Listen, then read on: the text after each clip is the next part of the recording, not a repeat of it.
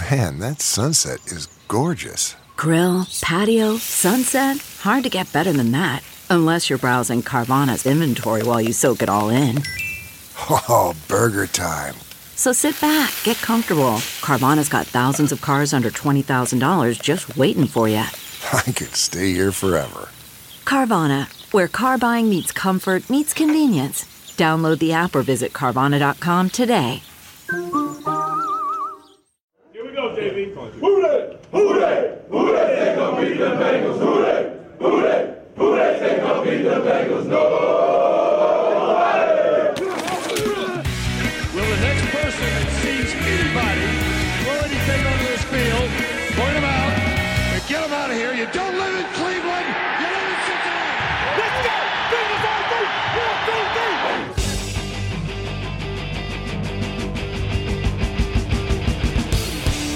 Fuck you. We Like the Bengals starts now.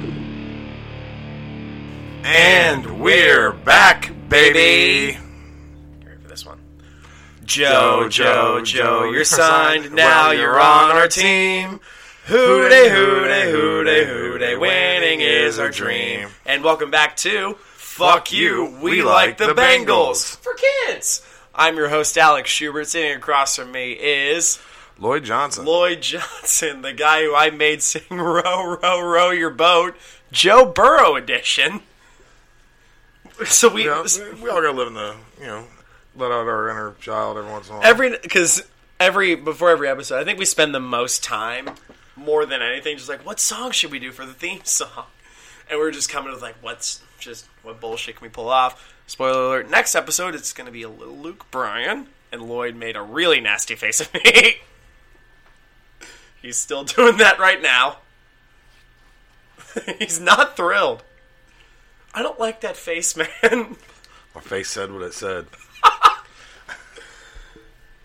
But we spend about probably 20 minutes or so going over what the song should be, and I was just like, hey, what children's song should we do?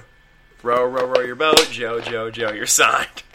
I always come up with something horrible that would be wildly inappropriate, or it was either that or I just had sex. Or Brent. Yeah, that was, I mean, it's a little whimsical. I couldn't see you singing a whimsical song. Well, for an age joke, I would. Man, how are you doing this week? I'm doing alright. I'm tired of shit today, man. Yeah, we watched, so I came over here to Lloyd's house last night. I kind of crashed here. But we ordered some NYPD pizza. Shout out, pretty good. Damn good. And after that, we watched a UFC fight. Which is my favorite. It's your thing? It's my favorite. I've always liked UFC, but I've never been fully able to get into it. That's why I have to pick how much do I try and explain as stuff's happening. I'm like, yeah. See, I was using the footwork to cut off that quarter angle right there, and Alex is looking back at me kind of blank. I guess. I'm because UFC, I'm kind of a super casual UFC fan, so I just didn't. The what? Neophyte. Yes. So I enjoy the part where they just beat the shit out of each other. Right, and I'm used to do kickboxing and jiu-jitsu and all that. I was real into it. So to me, yeah. I'll pick apart all the technical stuff. I can picture you being a bad motherfucker 10 years ago. Yeah, before I got all fat and gimpy, yeah. Shit happens. And now I'm like Jobby and Simpy. We've talked about Simpy. The Simp and the Gimp. The Simp and the Gimp. That's our podcast. I like it. We're out with Fuck You Like the Bengals and with the Simp and the Gimp. Oh, boy. Man. That'll be the MMA podcast. The Simp and the Gimp. But Blake, you said Blake wants to do it. Yeah. The Simp and the Gimp and the Pimp. The Simp, the Gimp, the Pimp. I'm down with that. Get Wyckoff on every other episode. Call him the Shrimp. I don't want to say the Simp, the Gimp, and the Wimp because Zach is one of them. I was going to say Shrimp. Oh, Shrimp? He talks like he's kind of a shrimp. He's a sweet little boy. I love that guy. And we've brought him up almost every episode for some reason. Yes, we have. He's come up he was a guest. He's been a guest on a few episodes. One 2018, one 2019. He's the best. And speaking of the best, We'd like to give a shout out to our sponsors, Armchair Media. Andrew Stevens, he's the CEO. He's been such a fucking good dude to us, and he's given us like the opportunity to just say our bullshit and just be an awesome person overall. Yep, Super nice dude. Supporting people who are trying to do something, that's always a good thing. They support our friends over at the new Nasty Boys. Hit the ball with the stick game. Oh yeah, the ball with the stick game, and the cardboard fans. Yeah. Did I tell you I have a cardboard cutout in Great American Ballpark this year? No. I do.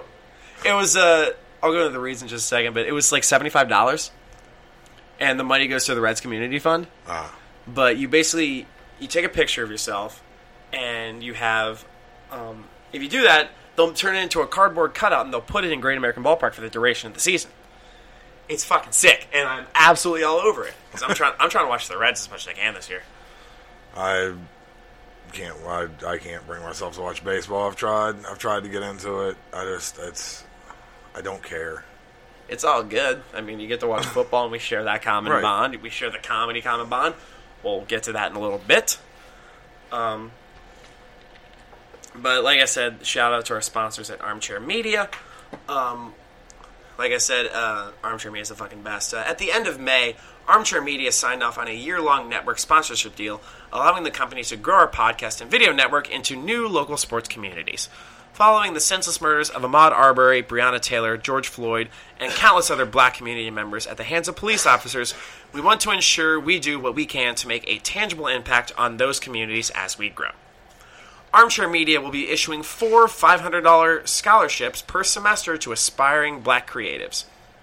If you've ever been dismissed as having an unrealistic career path, if you've ever butted heads with parents or teachers because they don't recognize exactly what you want to do with your life, if you have feared to express yourself or put your work into the world due to potential backlash, we strongly encourage you to apply. We recognize that there are creatives out there who may have bypassed college to pursue other avenues, who didn't get into college because their passions didn't translate to collegiate testing, or who did not have access to the financial means to pay for college. This is why there are only, how many, Lloyd? 3. 3 requirements for eligibility. Number 1 requirement, you must be a black creative.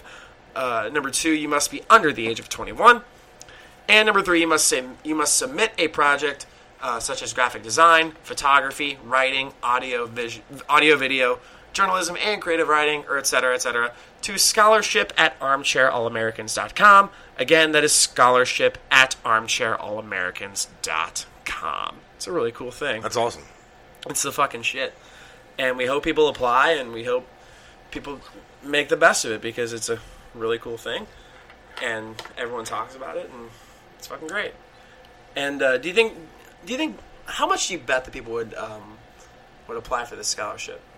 Well, I'm sure anyone who hears that's in that position would love to have someone actually just hear them and support them for a minute on, hey, I want to do this thing that's not, the normal career path, and everybody around them probably spends a lot of time going, you should probably. Worried about letting someone else pick out the perfect avocado for your perfect impress them on the third date guacamole? Well, good thing Instacart shoppers are as picky as you are. They find ripe avocados like it's their guac on the line. They are milk expiration date detectives. They bag eggs like the 12 precious pieces of cargo they are. So let Instacart shoppers overthink your groceries so that you can overthink what you'll wear on that third date. Download the Instacart app today to get free delivery on your first 3 orders, while supplies last. Minimum $10 per order. Additional terms apply. Okay, picture this. It's Friday afternoon when a thought hits you. I can spend another weekend doing the same old whatever, or I can hop into my all-new Hyundai Santa Fe and hit the road. With available H-Track all-wheel drive and 3-row seating, my whole family can head deep into the wild. Conquer the weekend in the all-new Hyundai Santa Fe. Visit HyundaiUSA.com or call 562-314-4603 for more details. Hyundai, there's joy in every journey. You do this, you should that. 100%. Someone actually going, hey, we believe in you for what you want to do. Yeah, 100%, because you don't want to do this because I couldn't survive in the corporate world. I fucking suck. There's a reason I work with animals. Yeah, 100%. Like, how if you wanted to place bets on how well I would do in the corporate world, which would be pretty terrible, do you think there's like a website you would go to, or? I believe there is. There is. I believe there's ones that is our friends. They are our friends. You would you like me to talk about our friends at BetOnline? I would. I love that. As sports keep coming back, so does your chance to bet on them with our exclusive wagering partner, BetOnline.ag. Major League Baseball will soon be in full swing, which it is, and there are no shortage of ways to get in on the action. BetOnline has all the odds, futures, and props for you to be on. Also tune in as Floyd Money Mayweather joins the BetOnline team in a new segment called The Ice is Right, where he talks about his expansive jewelry collection. He'll give you the chance to win some great prizes and bet on the cost of his bling. Visit betonline.ag today to check out all the odds and up-to-date sports news. Don't forget to sign up and take advantage of all the welcome back to sports bonuses. BetOnline, your online wagering experts. Can we wager on Floyd Mayweather in a spelling contest? Yeah. All right. The championship word is Pacquiao. Lloyd's got that's stupid, but also kind of funny face. No, it was my immediate response was not okay. He just spells out every racial slur for because he said a lot of racist things about Pacquiao. Manny Pacquiao. God, he's such an arrogant dude. He's a guy who's amazing at something and knows it. Yeah. Oh, man. I 100% agree. He's like one of the best boxers of all time. He's undefeated. I mean, he might be the best defensive boxer that's ever fought. I don't doubt that at all. Because I remember watching the Mayweather-Pacquiao fight, and it was just like, it was a super defensive fight from the start. Well, that's how Mayweather fights, and that's what's been brilliant. Is, I'll make fun of him, but I'll watch whatever fight he's in. I'll watch the fight. Will you pay for the pay-per-view, or will you go find somewhere that has it? Of course, I pay for every fight I watch, Alex. It is illegal to not pay for the fights that you're watching. Thus, I pay for every fight I watch, Alex. You pay for every fight. Every fight. You are a good and legal boy. I am. You are a good... I don't even know what streaming sites are. You are good. You are simple. You are safe. Simplest safe. Simplest safe. Simplest safe. That was a really good segue. What's the number one sign of a bad home security system? A home security system that's so complicated you never use it. This is exactly the type of security system SimpliSafe has spent a decade fighting against. They believe that simple is safer, and it's exactly why SimpliSafe is the home security for right now, when feeling safe at home has never been more important. SimpliSafe was designed to be easy to use while protecting your whole home 24/7. Order online with the click of a button. Open the box, place the sensors, plug it in, and your home is protected around the clock. No technician or salesperson has to come and disrupt your house. You don't need to pay an outrageous monthly fee. You don't have to pay any outrageous monthly fees to sign a 2-year contract. SimpliSafe was named the best overall home security of 2020 by U.S. News and World Reports, and their 24/7 professional monitoring and emergency dispatch starts at 50 cents a day. I really could have used that in Clifton. I think what amused me right now was us thinking like they just send you all the stuff, no one has to come in your home, so it's social distancing. Yeah. And then my brain immediately went to, I wonder if the burglars would social distance if they tried to break in. All right, you go in through that window, I'll go in through this window. 6 feet, man, 6 feet. 6 feet. No, I remember when I lived John, where's your mask? Don't say my name. Not your ski mask, your other mask. Pedro, where's your mask? Why Pedro? I don't know, John, because you said don't say your name. Don't say my name. No, I remember a little personal story about me needing SimpliSafe. I lived in Clifton for a couple of years. 4 years, but 2 years I lived near Murphy's Pub. Fucking phenomenal bar if you've ever been. But I think the second night I ever lived in Clifton, in that apartment, I got broken into. Every video game from my childhood, not the systems, thankfully, but every video game I had went from age 4 to 25, gone. No bueno. They took a bag. I had them in a bag. I had yet to move in. and they just had a bag, or they just fucking took the bag and snuck it through my window, and that's just rude. It was rude, and it was dumb of me to not lock my window because I didn't know I didn't think, like, you live in Clifton, dipshit. Lock your shit. Yeah, I live in Northside, but I also live in a place that you would have to really find. Yeah, you're like fucking secure up here. Yeah. You're good. I gotta plug my phone back in. Camera outside the door. You gotta come with a bunch of loud ass metal stairs. Oh, yeah. With people sitting on the patio downstairs. At the Hamilton? Yeah. I keep forgetting that's the Hamilton right there. Yep. Such a cool fucking place. Now everybody knows where I live. Thanks, man. I mean, buy SimpliSafe. You'll be fine.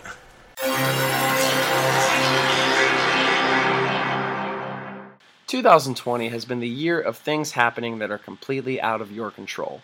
But there is one thing you can control, and that's shaving your bush. Our sponsors at Manscaped are here to remind you to do so. Now, in the past, we've talked about, with the Manscaped reads, how you can't use the same trimmer on your face that you use on your balls. That's just nasty. I've done that before. I feel gross. I don't feel good about it. But I'm glad the Manscaped is around so we can have just a completely different outlook on this stuff.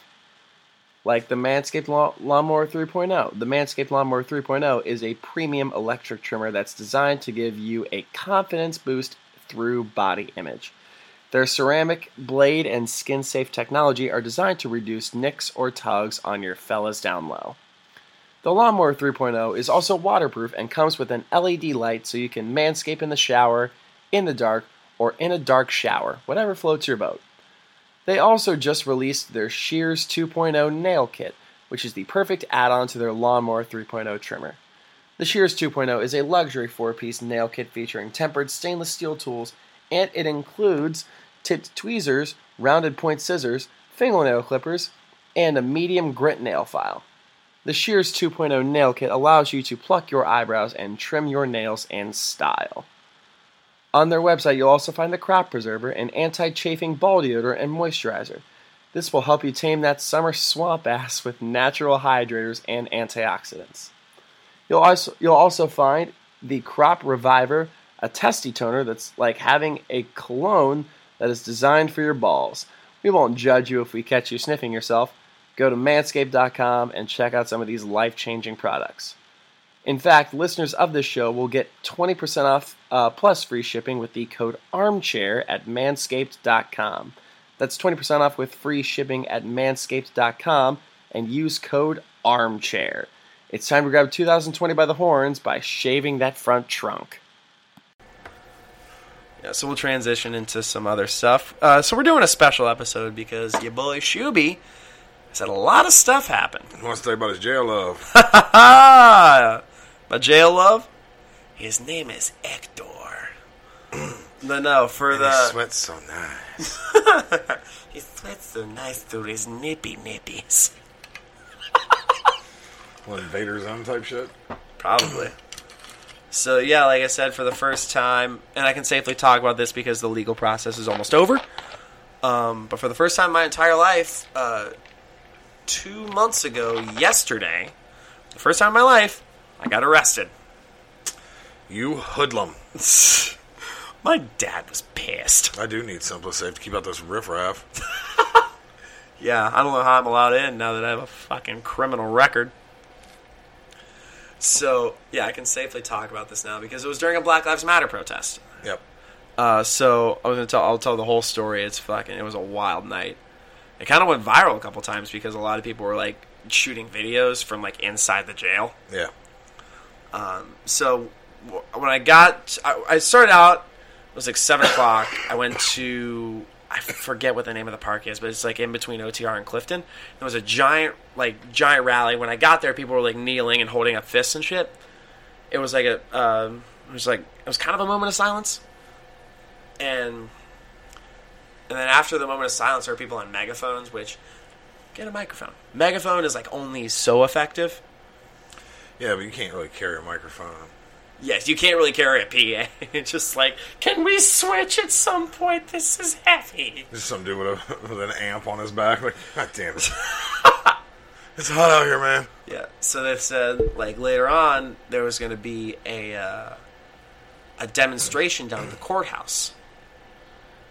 because this was like a week after George Floyd's murder. Right. So me and a friend of the pod, Mohammed Patel, went down there. And right as we got there, we were about a half a block from the courthouse, and I saw tear gas thrown and people running. And I was like, oh, it was like my real first experience with tear gas.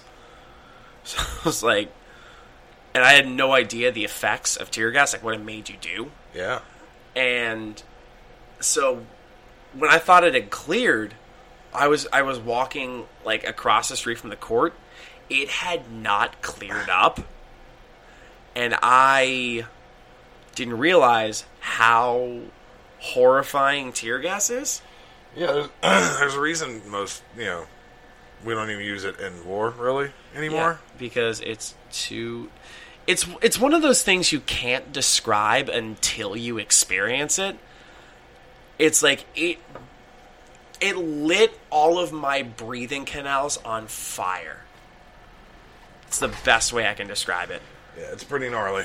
I've been pepper sprayed, maced. I wasn't pepper sprayed or maced. Thank God. Those suck pretty bad. And I and they did like the weak version of the tear gas for the ROTC program thing I was in, like the not mustard gas, but like the whatever. Mustard gas was like kind of a war tactic back in like World War I, wasn't it? Yeah, but they call them like the mustard gas test, and like where you actually have like the sealed thing, and then you lift it up and try. They do a very, very, very dumbed down version of that for like ROTC people. Does that hurt? Yeah. Oh my God! Why would they do that? Yeah, I mean you have to sign up for it and have to like if you're under 18, you had to have like parents sign off like 5 fucking things to go do it. Yeah. And I don't know why, other than it was just something to do on a Saturday, I guess. just inhale. And I mean, it's.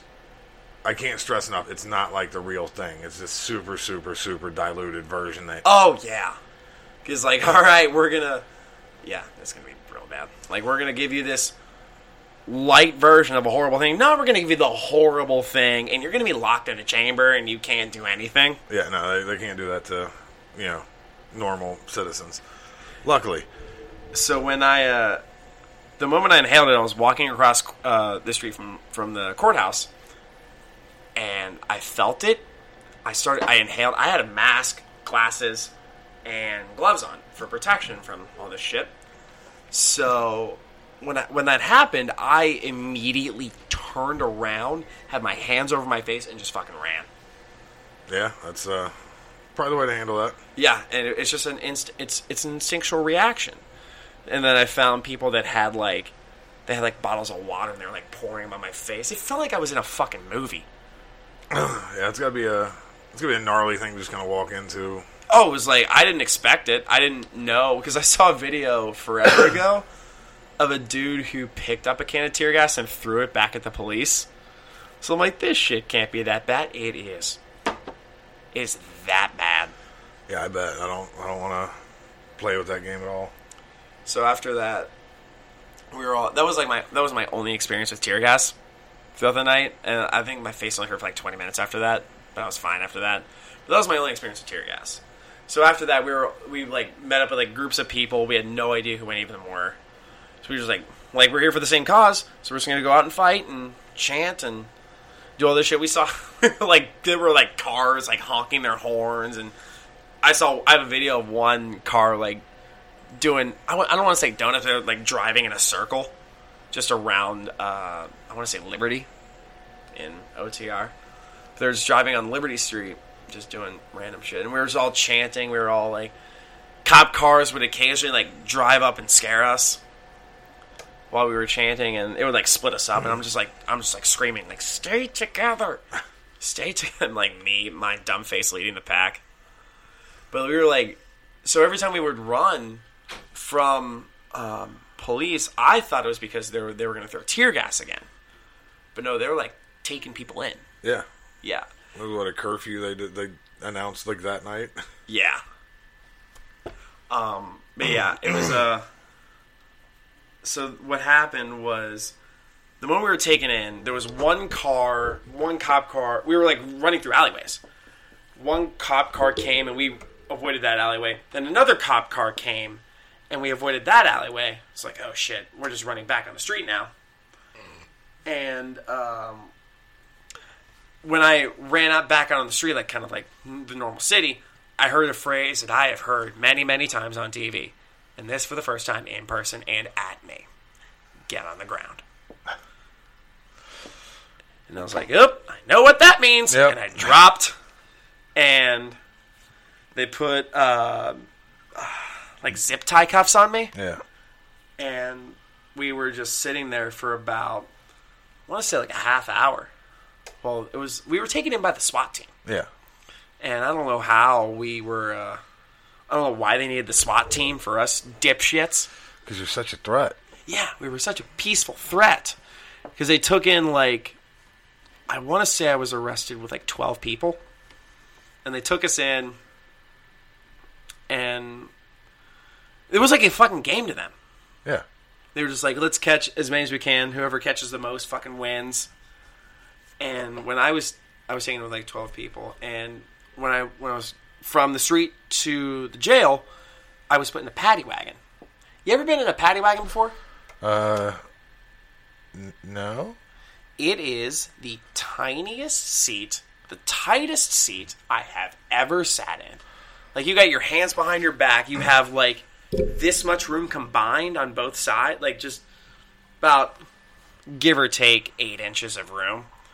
You have no room to, like, wiggle or do anything. It was very uncomfortable. I mean, I sound very stupid complaining about, like, first world problems. Like, I didn't have much room to sit. Well, no, I mean, you're just telling the story what happened, man. Yeah.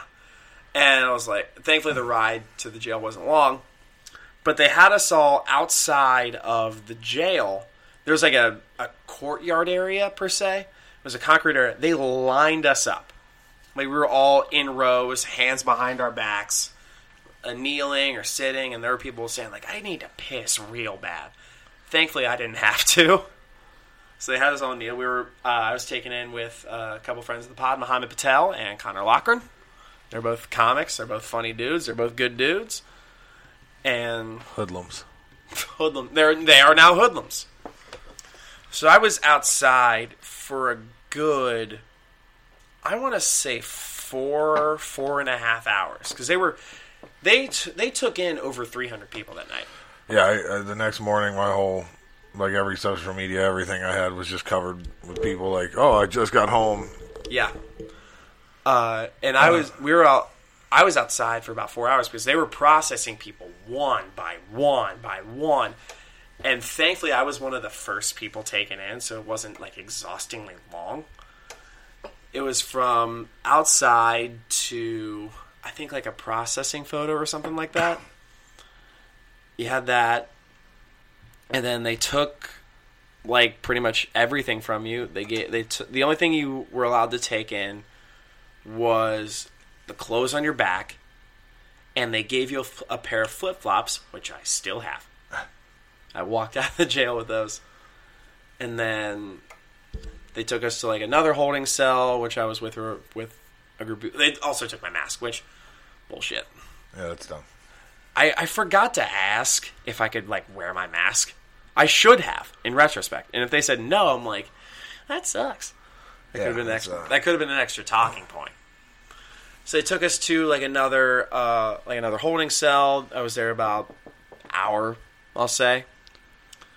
And then we went from that holding cell to the phone call room, which I've seen that you get one phone call and then you're good.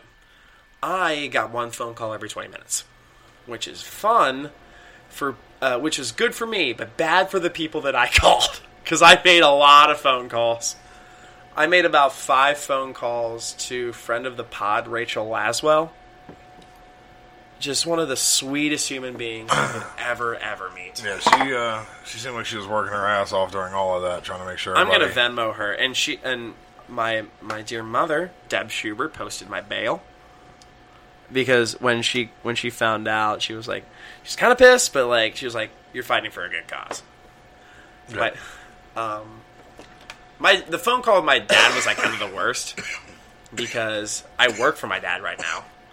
And I literally had to tell him I was calling him. I had to tell him, like, hey, I'm in jail, so I'm not going to be able to work today. And he was just like, he was pissed off. Like, you're not going to be able to find a good job. It was just a bunch of bullshit. And he was like, I had my coworkers tell me, like, he was like visibly shaken from all this. Like, my son's a convict now. You rebel. I am a rebel.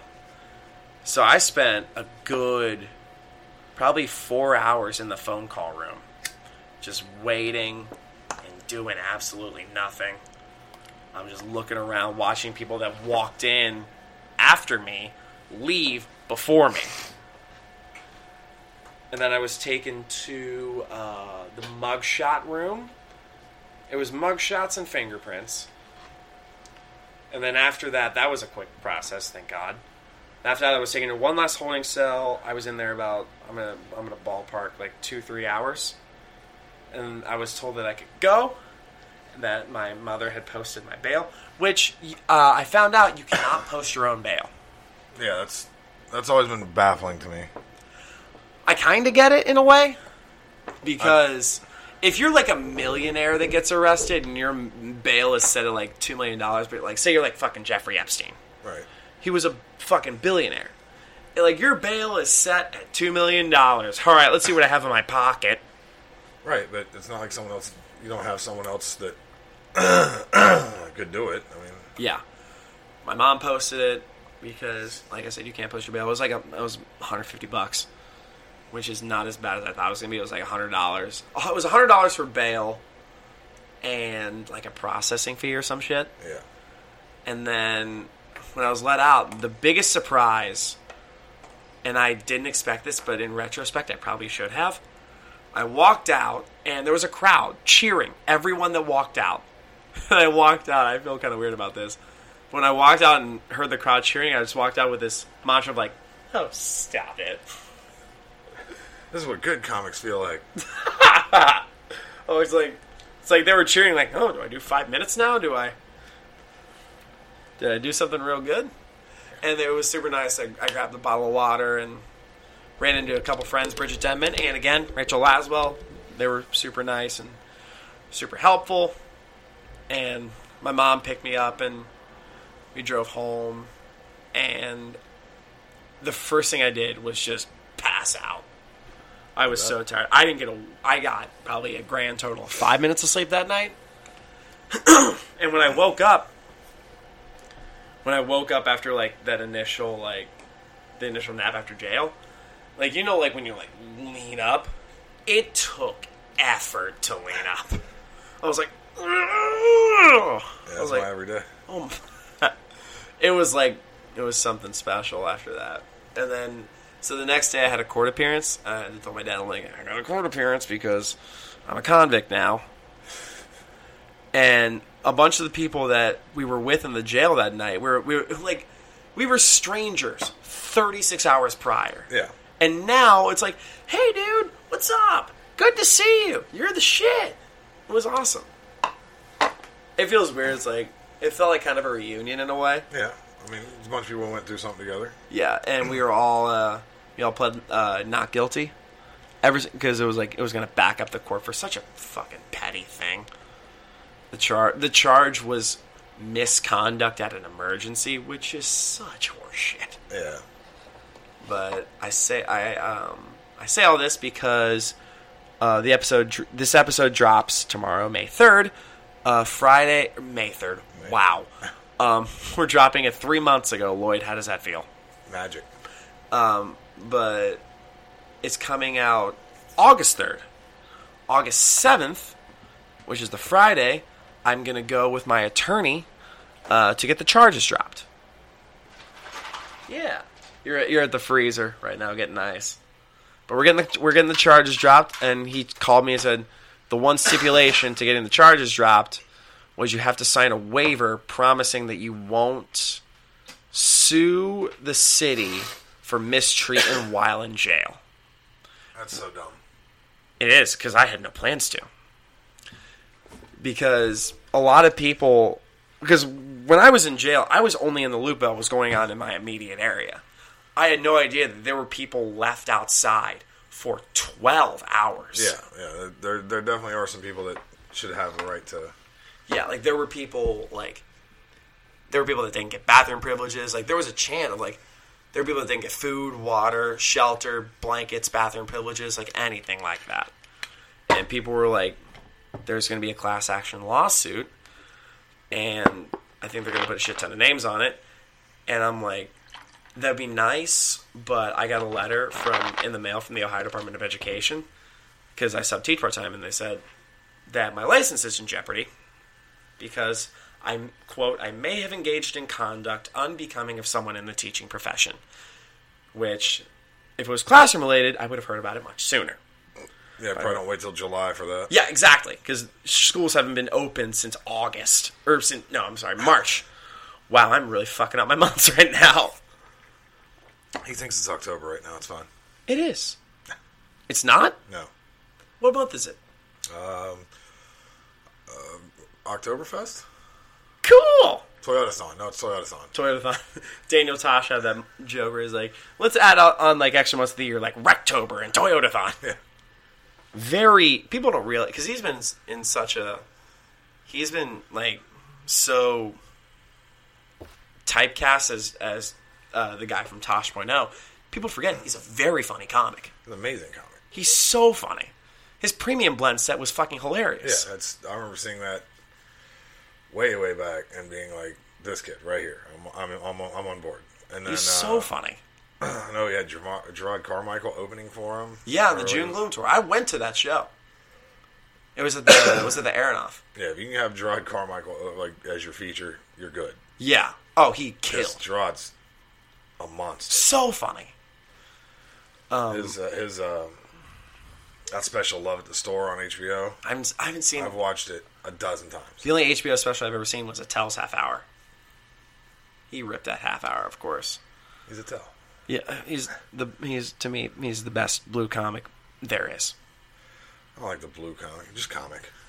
Yeah, like I don't think of Regan as a clean comic. I think of Regan as a comic who happens to be clean. Right. I don't ever do the blue comic, clean comic. I don't. Yeah, you're just a funny comic. Just we don't notice it. You just unless you like make a point like I'm a clean comic and I'm clean, but you're like less. Quit picking on Wyckoff. Wyckoff's funny. Yeah, I know. But if you're another comic where you're just like, I am marketed as a clean comic, like you're not gonna be offended by what I say. Bet you're a blast at parties. You're like, oh, we can see this guy and not be offended. You want to see a guy and laugh. Yeah, I don't care.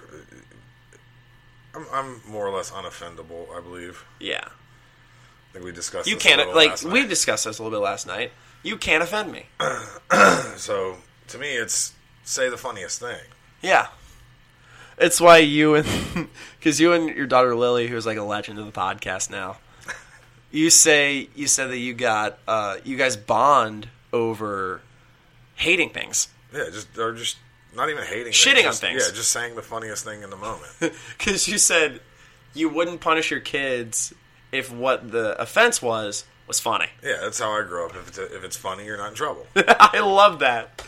I'm gonna get if I God forbid I ever get married someday. I'm gonna be like, if I feel like I'm gonna marry the kind of girl that would hate that. I'm gonna be the. So you're saying is your first wife isn't going to approve? The second wife, it's like she's fresh off a divorce. I want to be the fun asshole dad. Yeah, that's because they're not bad people. No, I mean, look, my kid turned out great despite everything, despite all things considered. Yeah, she graduated from school a year early, top of her fucking class. She rules. Yeah, She's funny. She read Boner Chew ads. Yeah, Blue Chew ads on our podcast for Sims money, and stared me in my face as she did it. There were like 3 people in the room, and they were all red-faced as she was doing it. She looks at me like, it says add personal story. Do you want me to add a personal story to this, Dad? I'd rather you didn't. I know. I'd rather you not. Yeah. But again, comedy is happening again. And forgive me, guys. I got the allergies going on. You got the allergies and the asthma? My eyeballs have been on fire since about like 6 o'clock yesterday. Fuck, dude. Like I want to scratch them. I want to physically scratch my eyeballs right now. But I know how bad that hurts, so I'm not doing that. Fool me twice. Shame on me. Fool me 3 times. You're a sick boy. I'm dumb. Yeah. So yeah, comedy's happening again. We were talking about comedy. We're trying to figure out how to do it. I've done 2 shows since the shutdown began. One was a guest spot at Wiley's for Rand Barnacle. That set was. It's weird that comedy is happening so infrequently that you can, like, in full detail describe individual sets. Yeah. Because, like, this set, I was nervous as I was going up because it's the first time I had gone up in over 4 months. So I had 2 bits that I'd never really told before. They did okay. I still gotta, like, flesh it out, which is, it's hard to flesh out bits when you haven't really done them in a while, when you haven't done stand-up in a while, and when you do it infrequently. Because, like, the benefit of, like, of the pre-pandemic, like, when I went to New York, I would do 4 sets in a night. Just, I could have a joke down pat. Right. Easily. Which, the repetition of doing it is part of what seems to sharpen it for everybody, so yeah, I'd just imagine repeating bits and figuring out what tag goes where and all that shit like that. Where to tighten up the wording, where to let it and hang for a second. Because you can do, like, in New York, you can do, like, 15 sets. If you dick around, if you're lazy, you can do 15 sets in a week. Yeah. But, like, now it's like I'm going to probably be on a consistent basis 3 sets a month. Yeah. And it's going to blow. So I can't tighten jokes. I'll have jokes I've only told 3 times, but I'll have had them for a month. It's going to be brutal. But so when I got up for Rand's set, when I got my Rand show, I was kind of nervous because, first of all, I was opening with a joke that I had never told before. And it did kind of okay. I liked it because I talked about having COVID. And the joke did okay. But then I went into... once I told jokes like my Guitar Hero story, have it down pat. Dirty talk joke, have it down pat. My sex noises at the gym joke, I don't know if you've heard that, have it down pat. But my other jokes, I'm just like, I'm trying to figure out how to fit them in, and I'm like looking down at my notes while I'm holding the microphone. It's like, it's painfully obvious. But I think people were happy just to... Oh, yeah. And Wiley's has always been a good club. They've always been good to me. They were good. Like, I always think the crowds there are really, like, they're into it. Oh, yeah. Like, every time I've been up there, it really does seem like the crowds are into the show. Like Go Bananas. Yeah. Like Go Bananas, you go there and you murder. And Wiley's is, like, kind of the same way, because I want to go up and do their... Because I was supposed to headline their Sunday comic show, which is the Pro-Am in April, last April. Yeah. This previous April. But I couldn't do it because of COVID. So I'm just like, damn it, I got to start all over again. And it's hard to, like, figure out a consistency when you're only going up 3 times a month. Like, you really gotta figure shit out, and it sucks. I will say, like, some of the comics I've run into here and there are a little more willing now to kind of try a bit on you. Like, I know that used to be, like, a hard, like, don't run bits on people. And there's a couple of times I've run across people, and I'll catch, like, the hints of, like, oh, you're seeing where I'm reacting to your bit. Because we don't have much opportunity. Like, we can't go to an open mic. Yeah, and they just want to sharpen it up. So I have no problem with it. I'm not like, oh, this is bad or anything. But yeah, I've definitely noticed, like, that thing that used to be, like, very don't do frowned this to upon people is like they almost have that look like, don't get mad. I gotta get something. Like, I need a vice, man. See, yeah, and I'd even be more willing to hear shit out. Reds just won 4-0, so they sweep the doubleheader. Happy about that. So yeah, I'd be more willing to, like, hear a bit from someone, like, because I'm like, can I please run this shit by you?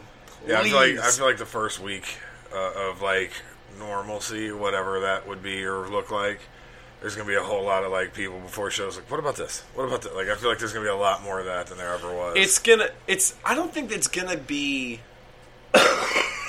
I don't think it's going to be normal at the snap of a finger. It's going to be very slow, very gradual. Because Americans are so stupid that what's going to make everything normal again is a vaccine. Yeah, I saw a tweet today that amused me to no end. It was like, what have you learned since COVID-19 started? And this girl, I think she's like 19, she was like, oh, I learned that the USA is a third world country and a Gucci belt. I was like, damn, that is... That is so good. Because other countries, they've followed social distancing orders, they've worn masks, and now they're fine. Yeah, one of my favorite memes is it's the Lord of the Rings meme, and he's like, New Zealand, how did you guys get rid of COVID altogether? It's like, we listened to our scientists, and then it goes like, USA. All right, keep your secrets then. It's like, it's an easy roadmap, but I saw this one, I'll have to pull it up, but I saw this one a few days ago. I put it on my Instagram story. But it's the guy riding the bike. Yeah. It said, people complaining about COVID shutdowns and refusing to wear a mask when businesses reopen, and he puts the stick in his wheel. And he falls over, and when he's fallen over, he says, why are these dictator governors shutting us down again? Yeah. It's the fucking perfect point to make. I heard one of the dumbest statements I've ever heard a human being say, and I'm not going to say who said it, because they might actually... It's someone I know from work situation, kind of, but like, in a roundabout way, almost ended up trying to blame Obama for this, which was, like, it was, you could tell it was just, like, such a stretch of, like, I think he's smart enough to know that same idea he had, that same attitude he has, I'm not wearing a fucking mask, this is dumb, impressive bullshit, is, like, what led to this being worse and worse as it goes along. So it seems like almost he has to reach further and further for like an excuse to... It's to the point where it's not just irrational, it's just illogical. Right. Like you know, like, this is a weird segue, but he has been killing it during quarantine. Who's made fun of a lot of those people? Friend of the pod, Indianapolis comedian, Brent Terhune. God damn it, he's so good. He's so good. He plays this conservative character who contradicts himself constantly. I played some of those for my mom. I sent one to my mom, and she's like, that was so good. Because my mom's from Alabama. And, like, I see some of her friends and relatives commenting on shit she posts, and it's like, wow, they basically are that character. A lot of Brent Terhune motherfuckers. Yeah, like, he does it so well that there's some of them that I've almost sent him one or two screenshots of like, hey, look, this is a real conversation that was had, and because it almost seems like a parody of his character. Yeah. Colin Crapper Dick. God. He's so fucking good, man. He's nailing it. So good. And I've known him for years. I don't want to fucking name drop, but god damn it. It's like our friend who I've known since I started comedy is going viral. Yeah, he's and for good reason. I mean, he should be. It's that good. It got to the point where he was retweeted by Chad Johnson. Yeah. I'm just like, I sent that to Billy, our friend of the pod, Billy, where I was like, are you fucking kidding me right now? Brent Terhune got retweeted by Chad Johnson. And I think Chad commented, is like, I think Brent's a little mad. It's been so good. And he's been fucking crushing it. So if you've never seen Brent Terhune videos, he was on a podcast with Ken Jeong and another guy from Community. I want to say Joel McHale. I don't remember which one it was, but I do vaguely remember seeing it. He's been going. He's been blowing up. Yeah, and so well deserved. He's been a fucking funny comic for years.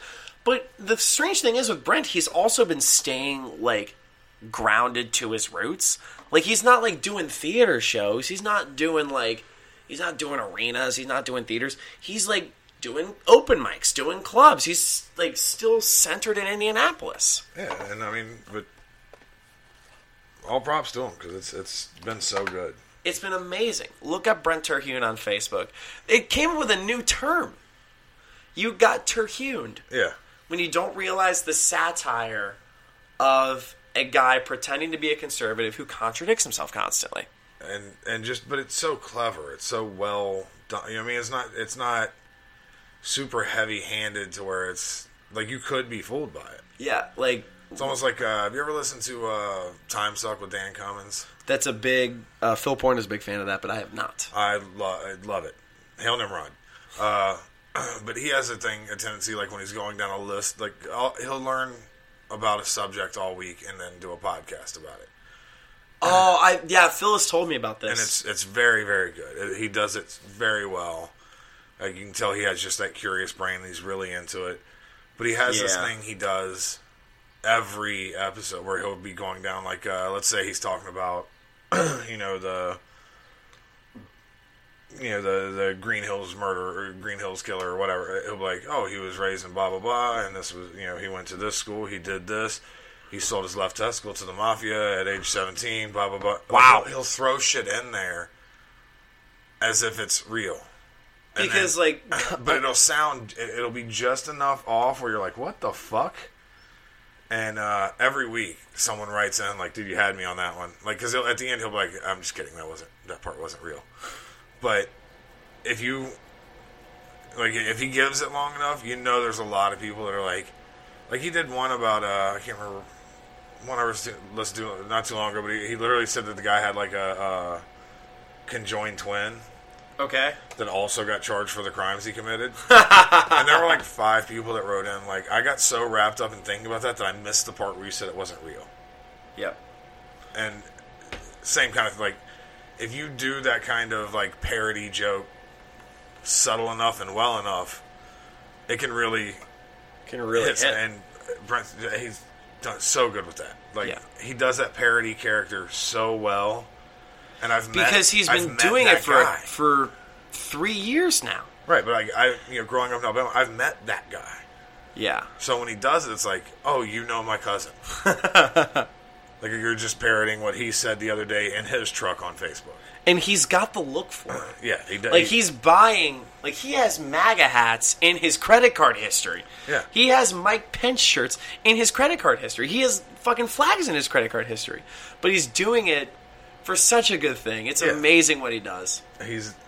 I can't recommend it enough. If you haven't seen any of them, I don't know if we can have a link to something added to the show notes or something, but if not, look him up. If he's in Cincinnati, because I think he's a big NFL fan too, because he's talked about. I think it started with Colin Kaepernick. Well, maybe we can get him on here. That was what I was actually kind of alluding to.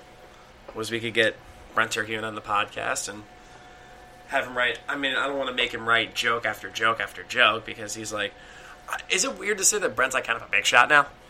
No, I mean, it definitely got some traction. Definitely got. I mean, how many of those videos have you seen that have? I saw one on Reddit get like over 70,000 upvotes. Yeah, that's kind of a big shot thing. It's a huge big shot thing. And one thing I forgot to allude to my getting arrested, speaking of Reddit, was a few days after that I did an AMA on Reddit that got 37,000 upvotes. And it made me realize that I never want to do an AMA again.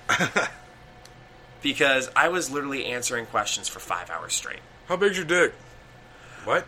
So I got so many fucking nasty messages after that. I got like, because in the title I talked about like how people went without food, water, or shelter for several hours. People thought I was a bitch. I was never complaining about my shit. Well, you can't. That's the problem with anything. Like, anyone posts anything, someone's gonna take what they're saying, and through their own little dummy filter, and just come back with a misinterpretation or intentionally, obscure the view to the point intentionally misreading it so it could make them feel better about their side. Right. But then, like, one of my favorite messages I got was a comment saying, "Why are you a piece of shit?" Just straight up, that was the question. Like, because that's your mom shit me out, and that's where I came from. And one person asked, one of the first questions I was asked was, "What did you steal?" And I said, "Hearts all over America." And it was pretty. The dryness from all the panties in the room. Yeah. Yeah. Old heartthrob Alex over here got a bad boy side now, y'all. Yeah, I got a fucking tattoo now. I got a little old tattoo now. I don't agree with tattooing. Yeah, I think like I see you as kind of a conservative fella. Yeah, I don't. I mean, that's on your skin forever, right? Yeah, I know. It's so weird. Who would do that? Why would anyone ever do that? I don't know. It's gross. It is gross. But you know what's not gross? BetOnline.com. BetOnline.com. BetOnline.ag. Oh, yep, you're right. BetOnline.ag. Because as sports keep coming back, so is your chance to bet on them with our exclusive wagering partner, BetOnline.ag. Major League Baseball will soon be in full swing, and there are no shortage of ways to get in on the action. BetOnline has all the odds, futures, and props for you to be on. Also tune in as Floyd Money Mayweather joins the BetOnline team in a new segment called The Ice is Right, where he talks about his expansive jewelry collection. He'll give you the chance to win some great prizes and bet on the cost of his bling. Visit betonline.ag today to check out all the odds and up-to-date sports news. Don't forget to sign up and take advantage of all the welcome back to sports bonuses. BetOnline, your online wagering experts. There's an hour-and-a-half video of him spelling cubic zirconia.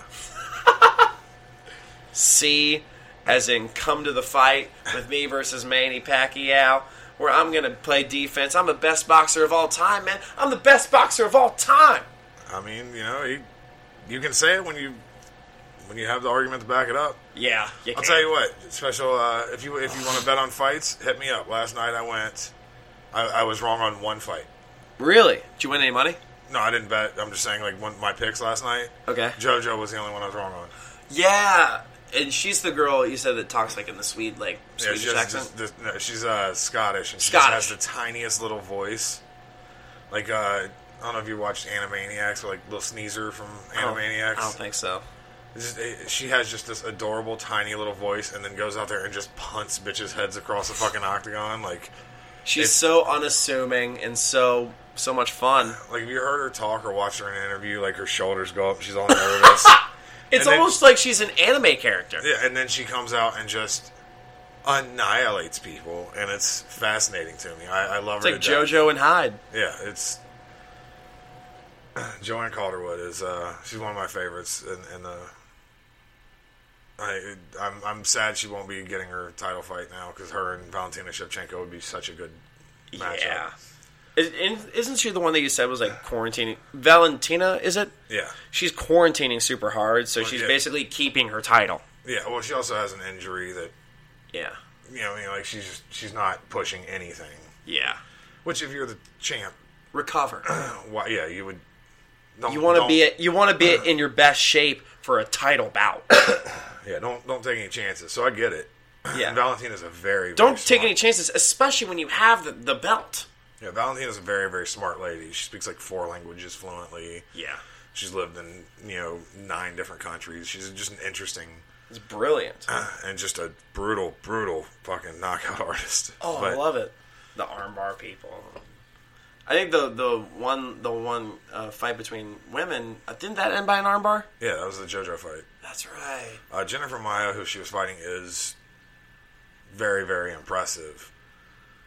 But the matchups, I like the matchups of JoJo with the other people at the top of the division a lot better. I think that just makes better fights. But Jennifer Maia went in there and she won, and I think she's won 4 in a row now. She's legit, killing it. JoJo didn't have to take that fight. She had the title, she had the next title fight if she wanted it. And I was telling Alex last night, one of the comments she said that I loved was people were like, "Yo, you're risking a title fight." She's like, "Well, if I lose, then I don't deserve the title fight, do I?"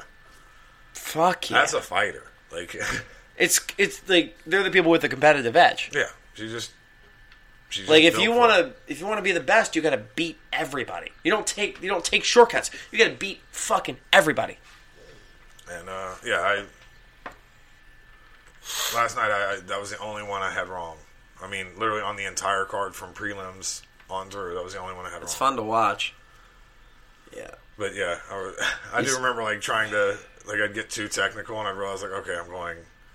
And you're getting really technical with a casual UFC fan. Yeah, and I'm trying to back up to the middle ground because I really do want you to enjoy it and get into it. I'd love to. Because I always enjoy just watching people. I mean, because we're football fans too, and we enjoy like watching people just like get laid out and. Oh yeah, like people who watch football with me go, okay, man. Like more than once, I've had people like, okay. So like, look, now they're sheltering the corners under the safeties because the line's not giving them enough time. Like I mean, I always want to see the parts of how everyone's adjusting and doing it. Like that's my favorite part. Yeah. Just making second half adjustments, and that's what Marvin refused to do. Or just seeing how players, watching Revis trying to shut down a wide receiver that could beat him on technical stuff. Just like with route running and shit. Yeah, guys like Chad Johnson who ran such impeccable routes. Like ran such clean routes, so perfect, whatever. They weren't beating you on speed. They weren't beating you on freak athleticism. They were beating you because they were that good. Yeah. And then you couldn't be a shutdown corner against those guys. That, like, watching anyone cover Calvin Johnson was fascinating to me. Like, what do you do with that? You can't. You know what I mean? Like, you have to have another guy. You have to have someone else over there. But I remember, like, watching Chad's highlight reels, and when he was running his routes, he was hyper-focused. Yeah, and he couldn't even, like, he could barely explain to you what he was doing. He just knew it. Yeah, he just knew what he was doing. He was hyper-focused on what he was doing. And whether it was Carson Palmer. And Carson Palmer, with his fucking cannon of an arm, would just hit him on, like, a go route or hit him on a fucking slant. He knew what he was doing. And he could make, like, that, like, just that sharp turn. Yeah, I mean, Jack he had, like, the Barry Sanders ankles. That's what I call them, because no one in history's ever been able to make cuts. Like, Barry Sanders is the best at making, like, a on-the-dime cut. I'd argue that point with anyone alive. My number 2 for that cut, college Reggie Bush. I would only argue that on the routes, like, the way he ran, they were made to have cuts built in. Yeah. Well, like Barry Sanders, when he had the ball, he would just like juke people and just run. He was like a fucking joystick. Right. What I'm saying was with his, it wasn't planned in. His would be like a straight ahead run, and all of a sudden he's on the other hash marks and then back to the others, and like he extended plays that weren't planned to be. Like he'd have something that's supposed to be just a 3-yard run to get a first down, and then just could cut people up that well. That's what always impressed me about him. That's kind of what Manziel did in college. Yeah, and that instinct is it's just not something. There's no teaching someone that. That's you have it, you don't. Yeah, it was. I think it might have been Belichick, but he called Manziel a recess quarterback. Yeah, it's like just juking people and going crazy and shit. Who was I think Andy Reid said that it was the call him the longest yard. Or no, he wasn't talking about. He was talking about someone else. He was talking about Ramsey, maybe. Ramsey? Not Ramsey. Fuck. I'm trying to remember who it was now. And my brain's NFL player, longest yard player. No, he called it like a youngest. He said it's like the longest yard play anytime that guy rolls out, and I can't think of who it was he was talking about. The one name that's jumping out at me is Randall Cunningham. And, I mean, it was someone very contemporary. It was someone recently. Oh, it's got to be Mahomes. It might have been. Yeah, now that I'm thinking about it, it might have been. But he's like when he rolls out, it's kind of like that longest yard play, like where everyone's just like, well, we'll dick around and see what happens. Like he gets out, and then it's just there's no planning for what to do once he gets out. I guess is. Yeah, you just got because like Mahomes is so good at that because he could roll out, and he also has the benefit of having Tyreek Hill, Travis Kelce, Sammy Watkins, McCole Hardman in a pinch. Yeah. He's got the benefit of having fucking speedsters and possession guys.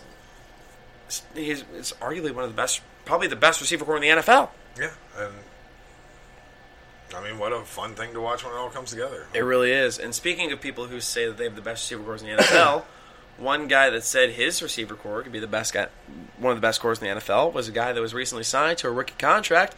Who might that be, Lloyd Johnson?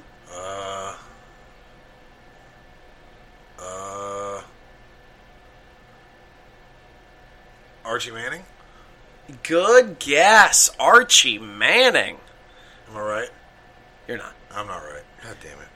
It's on the paper, motherfucker. I'm so dumb. You're so dumb. Nab it.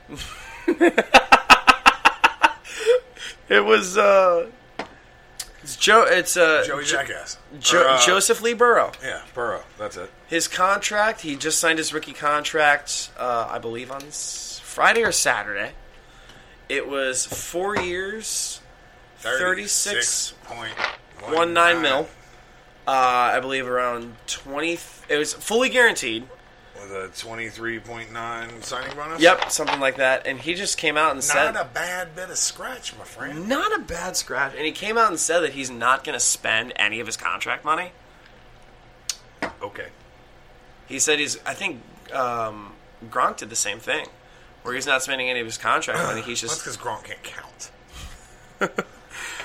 Matt Bronger had a great bit about how Gronk is so magnificently dumb.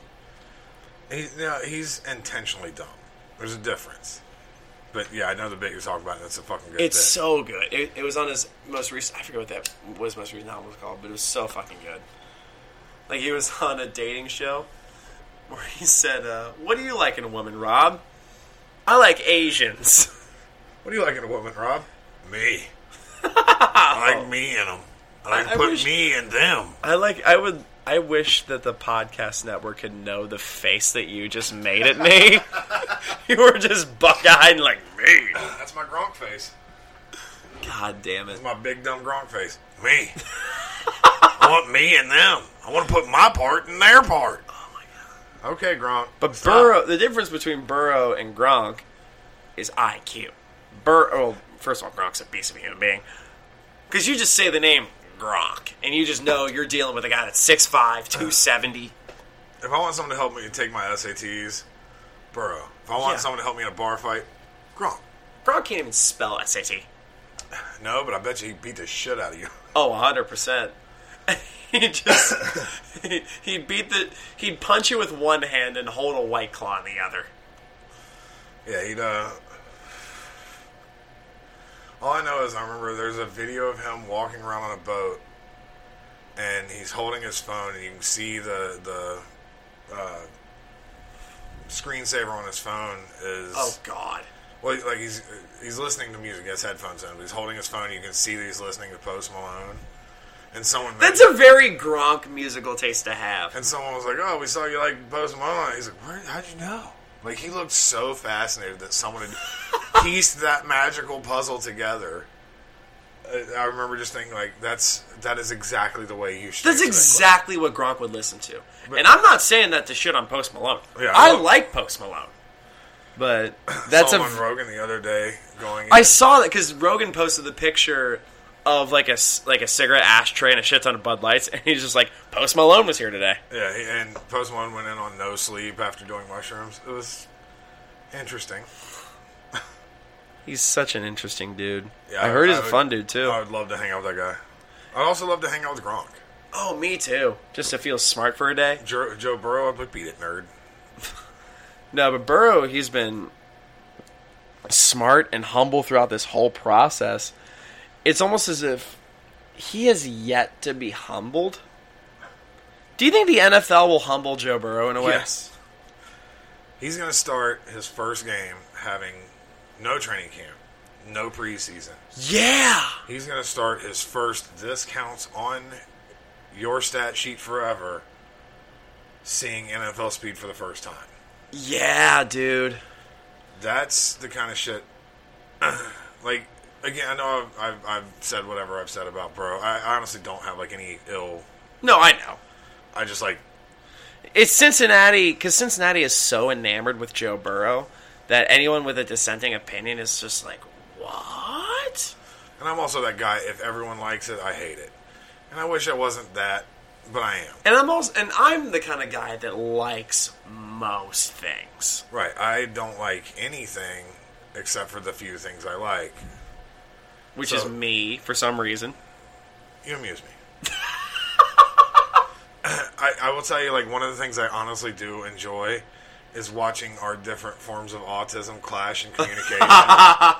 Like, there's a handful of things we said last night where, like, I said something what I thought was very directly, and then I heard how you said it back, like, interpreted what I said, and I went, okay, I can totally see how you took it that way, but I can't fathom why. Yeah. I enjoy that.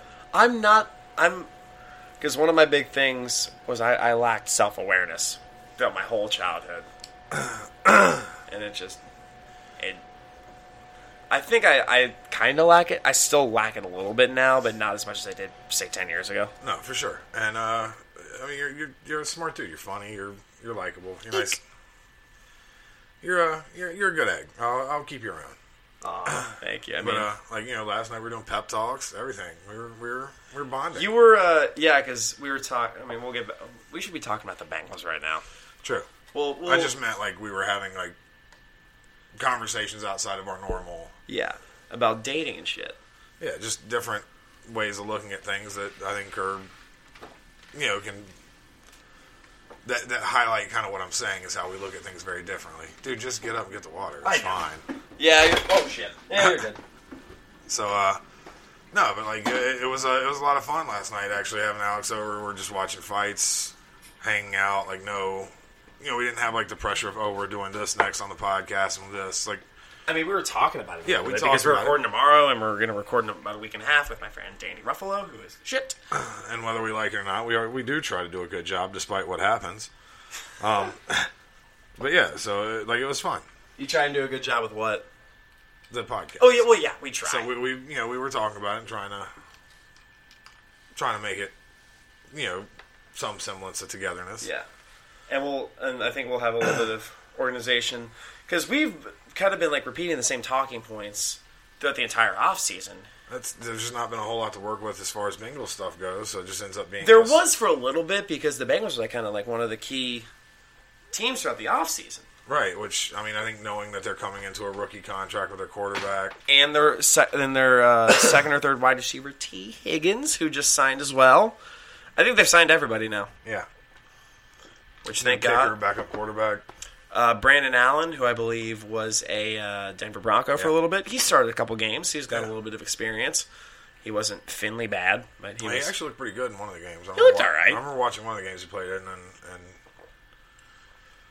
I think there's a little rust that has to be knocked off anybody when they just step in like that. But I think he looked pretty good. Yeah, because Finley was very rusty when he started. That's an understatement. Yeah, it wasn't good. So, I mean, it has been an interesting offseason for the Bengals, which is a change. But, we're going to hit on a lot of the same things when there's not the normal week-to-week activity. And now that there's not a preseason. Preseason's canceled if you don't know that. So because I saw it was originally, I think the Hall of Fame game was going to be the Cowboys and Steelers. Yeah. And I'm like, oh, shit, football starts this third? No, it doesn't. No. It's I think it's the September 13th now is the... Where the Bengals will play Chargers. The Chargers. Here in Cincinnati, I believe. I don't believe so. I do. Pretty sure. Let's see. Oops. I closed out of my internet. Let's log out of Pornhub and... let's see. You're right. They play at home. And then they play the Browns. Which is, by the way, this is our roast schedule. Yeah. Chargers, Browns. We haven't even discussed this yet. Chargers week 1, Browns week 2, Eagles week 3. Browns and Eagles are both on the road. Then Jags week 4, Ravens week 5, Colts, Browns again, Titans, who I like them a lot. Someone had to. Steelers, the Washington football team. That's such bullshit. What? The Washington football team. I mean, it's better than the Redskins. I'm in. I love just the simplicity. Dan Snyder was just like, fuck it. Yeah. Washington football team. And their logo is just a W. I like it. I actually was like, you know what? Well done, guys. Like, it's kind of that, like, I'm not even going to try. Like, they were just discussing for weeks, like, what they could do. And they're just like, Washington football team. It's just a temporary thing. I know there was one that we were talking about being the Lightning, and I'm like, isn't that just the Chargers? Yeah. there was one guy who I think bought the trademark to like to so many different team names that the Redskins could have had. Yeah. Oh my god, it's so good. I like that they're like, fuck you. We're not buying anything from you. We're just going to be the football team. Imagine buying a jersey of the Washington football team. I kind of want one. Would be tight. I mean, it's probably the only year Dwayne Haskins will ever play. Yeah, I was so thrilled that when the Bengals didn't draft him. Yeah, well, again, that's one of those guys that got that creepy potential. He started out kind of rough because I think I want to say it was Alex Smith for a while, and then Haskins came in, or was it Keenum? Honestly, I don't. No, yeah, I think you're right because when Alex was, he was hurt. God damn, my memory is awful right now. Let's see. Here we go. Wow, that website has not been updated in a while. I think the last time they updated was 2012. It was Case Keenum. Case Keenum started 8 games. Dwayne Haskins started 7, and total journeyman Colt McCoy started 1. Then you got the Bengals, who have had, I think the number was 6 starting quarterbacks since 2003. Only 6. And the majority of those were Carson Palmer and Andy Dalton. Yeah. Because you had, I think, Fitzpatrick. I think the other ones were Fitzpatrick, Ryan Finley, A.J. McCarron. Didn't Josh Johnson start one? Maybe Jason Campbell might have started one. Yeah, maybe it was Jason Campbell. And Driscoll. Yeah, Driscoll. Let's see. I think I might have gotten all of them. Let's see. And then, did we say what's his face that came in when Andy got hurt? Yeah, Driscoll. No, McCarron. Yeah, A.J. McCarron. And plus, from 2003, John Kennedy. So, yeah, you had those. Yeah, Jesus started the game for us. Tim Tebow hadn't played in years. John Kitna's Jesus shit was unbearable. Yeah, it's all good now. It's all in the past. It's all in the past. Bling ding. Ding ding ding ding ding ding. So the Bengals, I think, they were originally going to play the Chiefs in the preseason, and that's not a thing anymore. So it's gonna, like you said, it's gonna be interesting when Burrow comes in. No preseason experience, no real training camp experience, right? Because the only way you can really get Burrow to get like NFL speed is like 7-on-7 drills. Like, you don't have 11-on-11. And even that though, like, you got a month. Yeah, dude. Yeah, because he just signed. Like the Bengals just signed the franchise. I think the franchise tender with AJ Green. Yeah, because I think Burrow, when he was in the initial draft process before he was even a Bengal, Burrow was like, I want AJ Green on our team, and I'm glad that he made that call because I think they want to sign AJ Green long term. I hope AJ Green retires a Bengal. I desperately want AJ Green to retire a Bengal.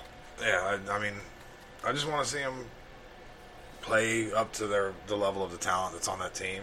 The Bengals are stacked on paper. Mixon, a running back, who's probably going to be a Pro Bowler within the next 2-3 years. Well, think about it this way. Mixon was a good, a top 5 running back with an offensive line. No, I'm saying with an offensive line falling apart around him and passing threats that were barely threats for most of last season, and he still was a top 5 guy. What would he be with Okay, so he didn't score a touchdown until the game against the Raiders, which was a while. You understand what I mean. Then he exploded. Right, when they started using him how he played, but what I'm saying is that he was doing that with when they knew he was going to be the guy running the ball. The other team knew. Yeah. So if they actually have real threats out there on the outside and a line that can hold up for more than 0.8 seconds. Yeah. Because you want Jonah Williams to come back. And again, Jonah Williams isn't going to fix your whole line. No, but I mean, it would be nice to see what he can do with a real line and offense working. Yeah, because if you have everyone playing up to their full potential, which the Bengals have had they've been bitten by the injury bug when there's not a pandemic. Right. So when there is a pandemic, it's a very lofty goal to say, hey, they're going to be healthy the whole year. It's very lofty to say. Because, assuming the Bengals are healthy, your fourth receiver is John Ross. Yeah. If he's healthy, he's going to have occasion. I wouldn't be surprised if he put up a 200-yard game this year. That's totally within the realm of something we could see. So yeah. Which, here's a football trivia question for you. You know the only receiver in NFL history to put up 2 straight 200-yard games? And I know this because he was on my fantasy team when it happened. One of the biggest anomalies of the NFL of the last 10 years. Terrence Copper. Oh, you're good. No, it was not him. You give up? Yeah. It was Josh Gordon. That doesn't surprise me. Yeah. I just thought it was Randy. I thought it was White from Atlanta, but I think it was Roddy White? Yeah, Roddy White. Oh, my memory is just not with me today. It's okay. But I know he had 2 games that were real close. There was a game where Julio put up 300. Yeah, and then I think following that, I think the next 2 games, because everyone was on him so crazy from that. I mean, Julio's been a monster his entire career. Yeah, that game was just absurd. And then I think the following 2 games, I think Roddy White was close to, I think it was 170 and then 191 or something. Think about that fucking tandem, Roddy White and Julio Jones. Now you got Julio Jones and Calvin Ridley. Yeah. It's filthy. And Matt Ryan's always had a good deep ball. Yeah. And Julio Jones is he's always been the big body guy that can go up and get it. He's been similar to AJ Green in a way. Yeah, I think they've had very similar trajectories and very similar playing styles, even different quarterbacks. Yeah. I would say, because Matt Ryan has a slower release, but Ryan has more loft on his passes. Yeah, Dalton throws darts. He throws occasional deep balls, which I didn't love Dalton's deep ball at all. Well, I mean, when you're so used to getting hit instantly. I don't know that we ever got to see a good example of him being comfortable enough to really 2015. Well, I'm just saying, for him to consistently get comfortable and launch deep balls, I think you need. I think you're going to see that with Burrow, because Burrow was better under pressure than when he was comfy in the pocket.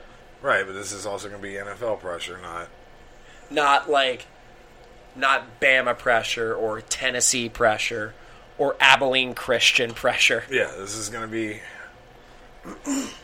Burrow's not going to be putting up 60 tons. No. If he does, then, awesome, but...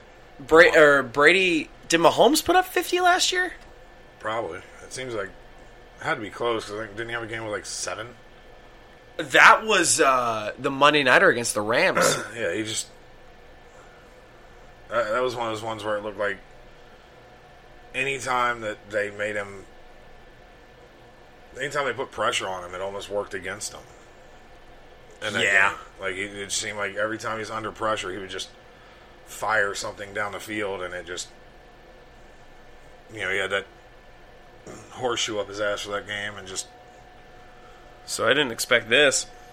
Mahomes put up 50 in 2018. His rookie year. His technical rookie year, because he played one game in 2017. And his rookie year, when he had not really affected by his dipshit ways, Tyreek Hill. And who else did he have? Probably Sammy and Travis Kelce and shit. Yeah. He was crushing it. And I think Kelce's been... Former Bearcat. I think he's been underrated in how well he did for, if nothing else, just drawing defenders off. Like you could see him on plays make hard cuts at the end of his run just to make people not sure if they should drop all the way back yet. And I think some of the little technical stuff Kelce did was more impressive than people have given him credit for. And you also have the benefit of having the best quarterback, probably, actually more than likely, what will be the best quarterback of the 2020s in Patrick Mahomes. It's going to be ridiculous what he does. Yeah. Because he, like you said, like we alluded to the last episode, he got fucking paid. Paid! So hard. And you can't even blame anybody for that. Like no, you can't. You can't have any risk of him going somewhere else. No. He's your franchise. Oh boy, Lloyd's going to take a pizzle? Yay! Because you can only have so much Coke and Sailor Jerry's before Lloyd's like, I'm going to take a bathroom break. I'm going to look up some of Mahomes' stats from these years. His QBR was ridiculous.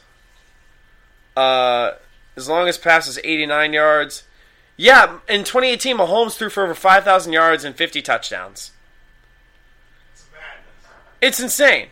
Because his first game in 2017, wow.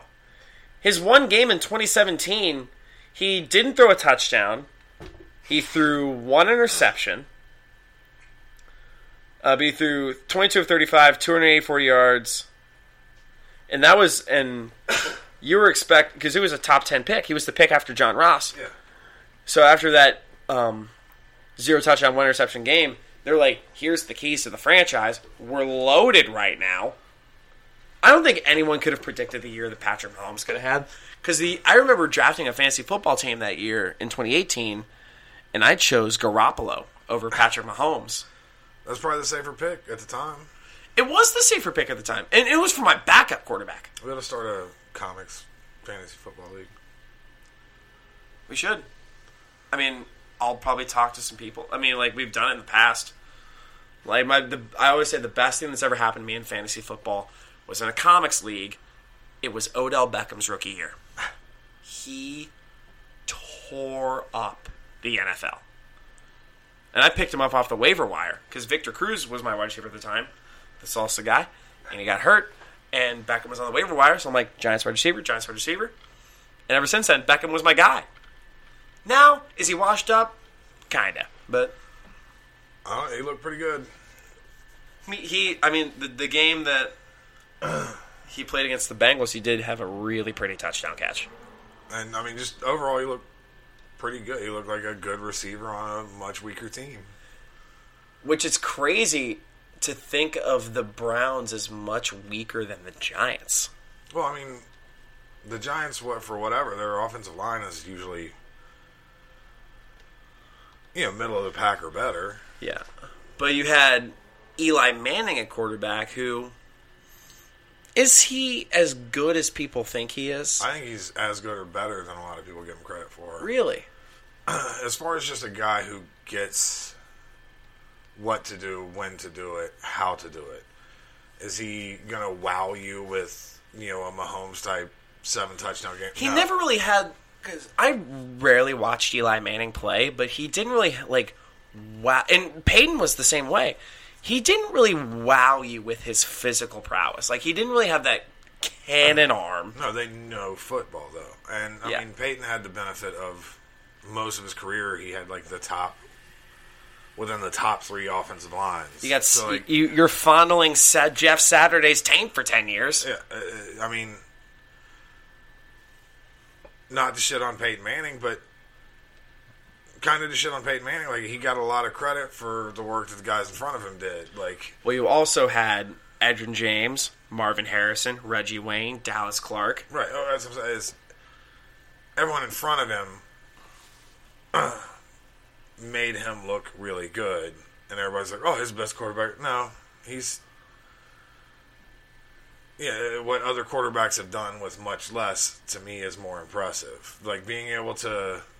And if you have 8 seconds to throw the ball, you better make that fucking throw. I can make decent throws I have a decent arm, but that's what I'm saying. But any NFL level quarterback, if you have the time that he did. And that's not taking away from the fact that he does know the game very well and plays very smart football. But also, like I said, there's times where he had 8 seconds before someone even got close to him. Yeah. That's an eternity.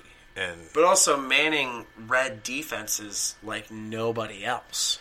Right, and I think his brother can do it just as well. He just hasn't had the all-star teams around him to make him look as good. Yeah, because there were points where Manning... Wow, I can't believe I just said Manning as if I could decipher between the two. Eli. His receivers were, very average. He had, a Mario Manningham or a Plaxico Burress or... Which Plaxico Burress had a couple of seasons that looked like he was going to be... Especially in Pittsburgh, where he just fucking tore it up. But again, there's guys that just have a couple of seasons and then just never... Jacoby Jones one year looked like he was going to be just a murderer. Yeah, well, he was really kind of shoehorned as a kick returner. Because he was fucking amazing at it. He was great.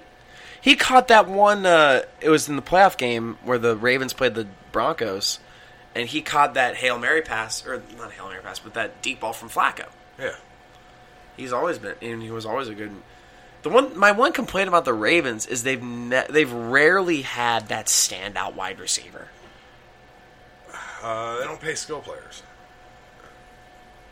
I mean, they'll have the best running back they've had probably in the last 10 years.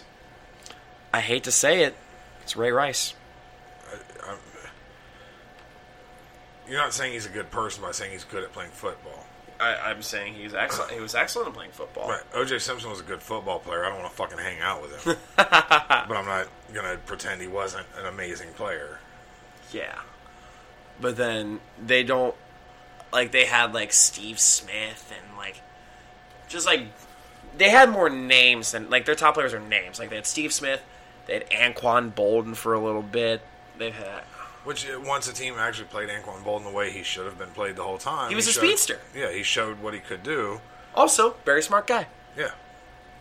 He did a thing with Trevor Noah not too long ago. That was really good. Oh, I just remember seeing him, he looked happy playing after he left.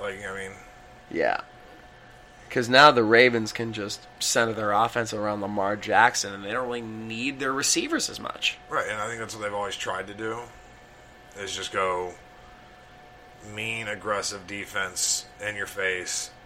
Solid. Well, yeah, because you have Ray Lewis for 15 years. Yeah, just kill a guy. It's fine if you play well. I mean, it didn't work out for Ray Caruth, but... Oh, yeah. He wasn't Ray Lewis. Yeah, he wasn't Ray Lewis. He was Ray Caruth. Kind of an irony thing that I brought up. Two Rays, differently spelled. Ray. You're under arrest. For killing some dumb guy. Hiding in the trunk. They find your ass anyway. Yep. And then Ray Caruth just got released. Did he? Yeah, it was not too long ago. But he's out there. I mean, I hope he's doing well. I mean, all things considered. Yeah, won't hurt anyone. Yeah, he won't hurt anyone. Yeah, so I think we can round third and head for home pretty soon. Stole that from the new Nasty Boys a little bit. But, so what are your expectations for 2020? If the season happens? I imagine the first few weeks just being a scattershot shit show. I would not be surprised because you got the Chargers, who they're either going to have... Are they going to have Tyrod Taylor or Justin Herbert? I'm going to guess Tyrod, but... Yeah. Which, by the way, that's how you correctly pronounce Tyrod Taylor. Yeah. I don't know if they'd start Herbert right away. Because Taylor has always been, he's been a serviceable quarterback. And he's that... Everyone likes him. The team likes him. Yeah, no one's ever really had anything against him. Ever. Because you got, here's what you got. Chargers, who they have decent defense. Browns, when healthy, good defense. Eagles, it's a road game, and thankfully you won't have to deal with Eagles fans. They're Philly trash. God damn. I'm going to Wawa. I'm going to go to the game. I'm going to throw snowballs at Santa. A fucking D battery. Someone threw a D cell battery at Santa Claus. Oh my god. That is "We Are Trash" written. Not to mention just the Bill Burr Philly rant, which... One of the best things I've ever seen in comedy. It's like a religious experience. If you're not aware of what it is, go look it up. It's... Yep. Bill Burr just tears up an entire crowd of obedient riffing. Just and telling them 11 more minutes. I got 11 more minutes of this. How about you bald no-neck idiots go? He is riffing. He's like, you guys, this city's produced 10 of the best boxers alive, but instead you have a statue of a fucking 5'8" actor because he's white. God damn. Like, run to the top of your stupid stairs that you all run up and do the same pose, you fucking unimaginative dickheads. 10 more minutes. I got 10 more minutes of this. It's amazing. It's one of my favorite things I've ever seen in my fucking life. I watch it probably once every 2-3 months. Do you ever see Bill Burr's Conan interviews? Yeah. One of my favorite clips, I kept repeating this all the time. It's like, he was talking about how, like, right after Trump got elected, he's like, you're going to build a wall. Like, think about, like, how much you're going to pay, how many times you're going to go to Home Depot. I just love that Home Depot line. I'll tell you another underrated podcast is the Bill Burt podcast. It's just himself, isn't it? No, it's Bill Burt podcast. Oh, so Bill Burr and Burt Kreischer? Yeah, and it's that fucking rules. I watch him on YouTube, and it's so funny because Burt's so just like whimsical and esoteric and all over the place, and Bill's just this like straight down the line, like crashing Burt's dreams on it. But then you really have like the last episode, you saw Bill just be super vulnerable and like interested in explaining family life shit. And yeah, it's he's one of he's one of the best comics ever. Oh, easily. And I'll watch anything he's in. But there's been a few of those moments in the Bill Burt podcast that I'm like, Burt does something to him that just draws out a little bit more interesting version of Bill sometimes. Yep. I really like it. I love it. I love Bill Burr. I like Burt Kreischer a lot. So fucking great. And I understand how problematic these guys are, but the last few episodes of the Legion of Skanks podcast... Louis J. Gomez was the first feature act I ever worked with. They're doing a fake election for who's president of the Legion of Skanks, and it's created so many goddamn moments that are just... bring tears to your eyes, fun. Like, we've discussed. I'm not like a laugh out loud guy most of the time. Which makes me feel shitty when we're roasting teams, which we will start next month. But I was sitting here by myself, and the episode from this week with Ari Shaffir and Joe DeRosa, I literally laughed out loud probably 4 or 5 times in like a 5-minute period. No shit. Yeah, like and you've known me for years. You know that I have a really loud, obnoxious, shitty ass laugh. It's no John Holmes chuckle, but it's fun to hear it. I love John Holmes to death.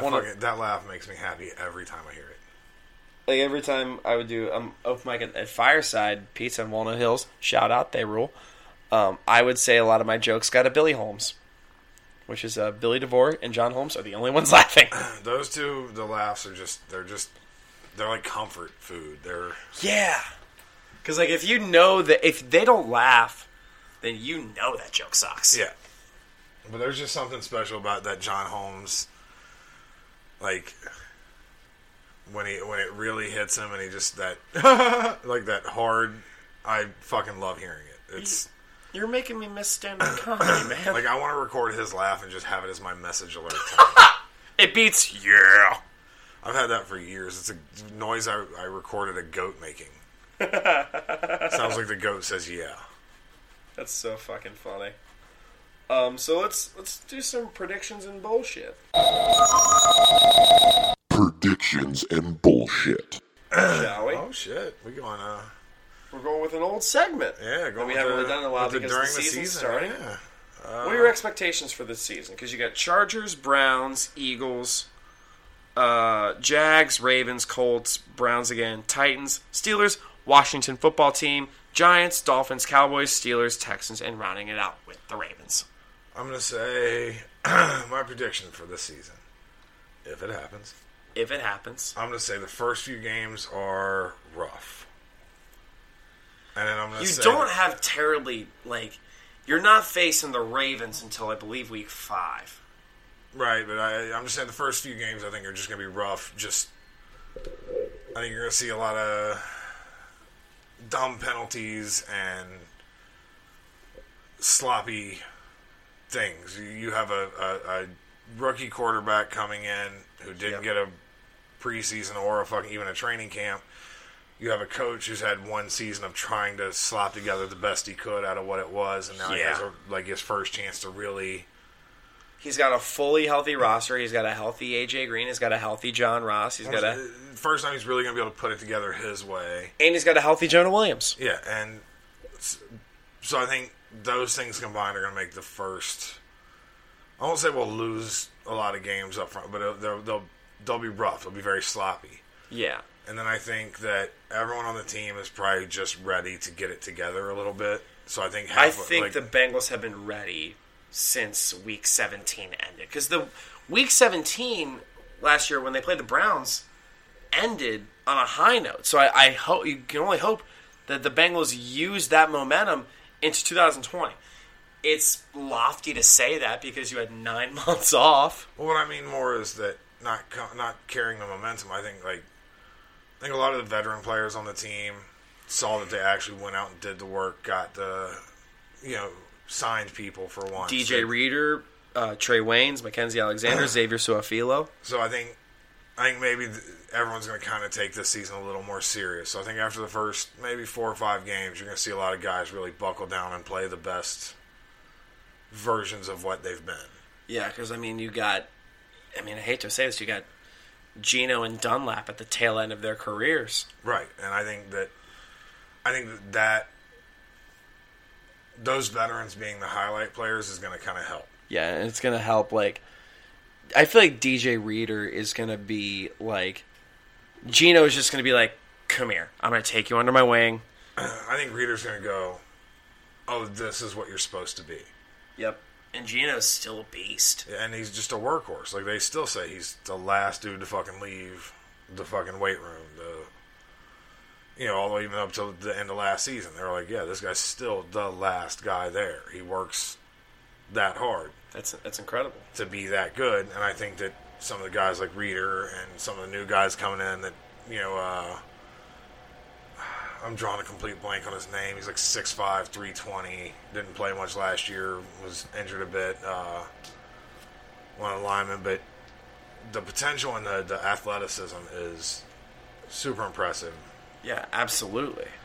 And I think some of those guys are really going to have that. They're going to get the sense from everyone else that okay, we're doing this. Yeah.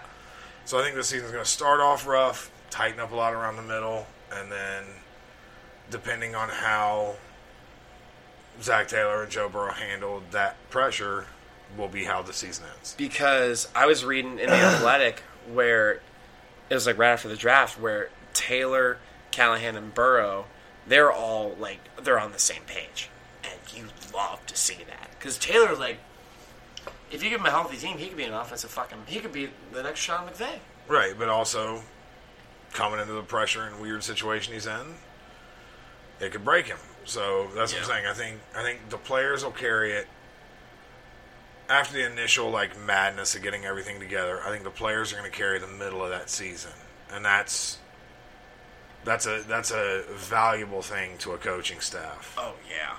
And if the coaching staff and quarterback can kind of keep gel the way Andy Reid and Patrick Mahomes have, right. And I don't think Zach Taylor's got too big of an ego to let Joe be Joe, and hopefully Joe doesn't have too big of an ego to take a hit when he has to. No, I'm not. I don't think Joe has an ego as much as he has confidence. Right, but that's what I'm saying is once you add the real pressure of the actual games, how many guys have you seen come in where you're like, oh, this is a confident young man who believes in himself, and then he Brady Quinns it. The pressure just breaks them. There's some people that just can't do it. Because Brady Quinn was the golden boy. Right, but you saw halfway through that season it broke him. Because he played for the fucking Cleveland Browns. Again, I understand why. I'm just saying that you hope to see him keep it together, and he didn't. Yeah. Because who are the receivers around Brady Quinn? Again, that's not the... You had a horseshit Braylon Edwards, maybe. Again, to me, that's not the main point. Like, that's not the point where I'm getting at. Is even if it gets tough, can you keep it together? Yes. And go, this is a career, can you not not a season. Buckle? Because you also have to deal with the Bengals fan base. Right, which they're terrible people. They're awful people. I have openly despised Bengals fans. I mean, y'all are great. But yeah, if you listen to this show, you're obviously very smart and probably handsome. And I mean, if you host this show, you're probably handsome. I'm handsome. I'm not. I'm a dumpster fire on legs, but I'm okay with it. I've made peace with it. Yeah. I mean, I hope I can cling on to my cuteness for as long as I can. Hey, bro, I'm a decade older than you. If I was half as pretty as you are when I was your age. Shit. But, no, I really do. I think the players will keep it together to the middle of the season, which will be a gift to that coaching staff. Exactly, because a lot of the Bengals players, they clearly believe in Zach Taylor, because Zach Taylor, every time he lost, which was 14 times last year, he was like, he had a confident demeanor to him. He was like, you know what? I accept blame for this. I'm going to come back next week. We're going to do what we can. And he never seemed to falter. No, and that's what I'm saying. I want to see that carry through this. And you want to see that in Burrow, too, because Burrow, up to this point, has said all the right things. But it's easy to say the right thing. It's so easy, and I get that. You know what I mean? I'm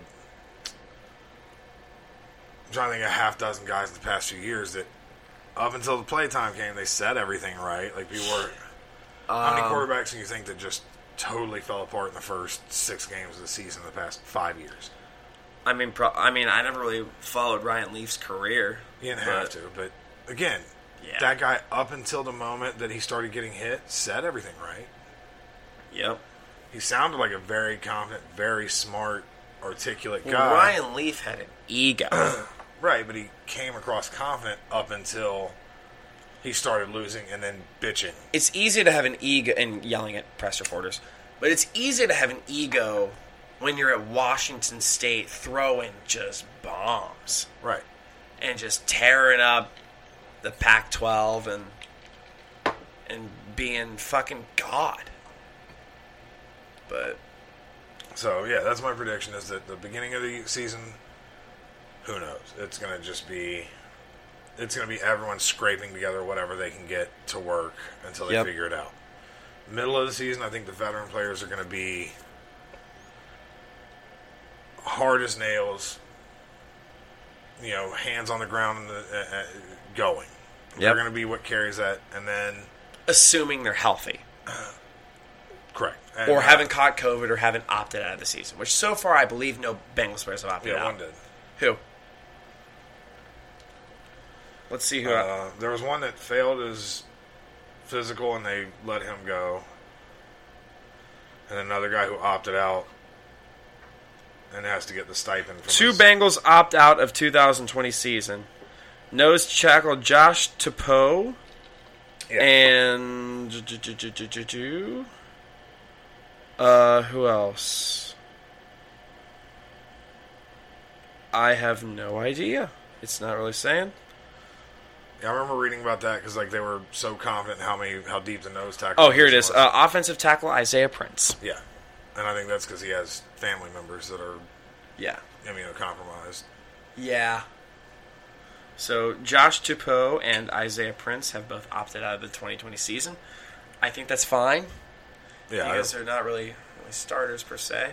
Well, no, but losing one nose tackle to the failing physical and one to someone opting out changes the dynamic of that. Yeah, defensive line. Because if you lose Geno or DJ Reader, one of your options is just kaput. Right. So I mean, you might have to slide. Would you slide Dunlap to DT? No. Because you got Khalid Kareem. He would be a better option to be inside than Dunlap. Yeah. I feel like I see Kareem as more of a... I see Kareem... He has the DE build. Well, he's also just got that physicality that if you needed him to rush to the middle, he could. He plays real low. He's... not to not Sean Dunlap, but Dunlap plays tall. He plays long. It's what's worked for him. You can't move him to the inside. It's Because thankfully we're not the Patriots, because I think like 6 Patriots have opted out of the season. It's fucking nuts. I think I saw Patrick Chung was one of them. Yeah, which I think, and his wife has like lupus or some shit. I don't know. It sucks. So I get the guys that are doing it. Like I 100% get it. Like so many baseball players have opted out, and now football players are opting out. And I think I saw Rodney Harrison said something like, it's going to be so hard to not only quarantine these players, but like contain COVID, because you got players like sweating up against each other, breathing on each other, tackling, grabbing each other. It's going to be very difficult. Yeah, I mean, there's no roadmap for it yet either, because like fights are back, but they literally get everybody there 2 weeks ahead of time. Everyone's tested, quarantined all the way up until the fight. Like they stay in a hotel that's just fighters. That's all that's in the whole hotel. Oh God, that's it. Like, there's guys who are like, I'm the only person on this floor. Yep. Really? Yeah, there's been some of that, like, because Yas Island and Abu Dhabi, where they've been having the fights, up until last night, they did the other one. It's easier. Is it easy to quarantine in Abu Dhabi? The guy who, basically, they built what they call a flash center. It's a giant tent structure, but, like, very well done. Like, they spent over $1 million just on the heating and cooling. Yeah. But he owns the hotel right there by it. Okay. So he's like, fuck it. This is just the UFC's hotel for the weeks before the... I'm down. And so you're not holding it in a giant arena. You're holding it in like a little fight center where the background noise is equivalent to like a 10-year-old, equivalent to like 10-year-olds boxing. Yeah, God, I wish crowds would never come back to fights. It's so much better without the crowds. It was really... I brought this up to you, but it was really funny watching Bruce Buffer make announcements. It's like, it's time! But he's saying that to just walls and like 40 other people. But hey, the man's professional. Oh yeah, he's been doing it. Bruce and Michael Buffer are the voice... Bruce and Michael Buffer are the voices of fighting. Yeah, it's going to be a sad day when those guys are done, because they're gone. Bruce is he's just that little extra pump of energy that makes it. It's time. Fist bumping fighters as he's calling out their fucking stats. I fucking love him. He's like he's like a 50-year-old just straight bro. I mean, you have to be when you're like screaming UFC fighters.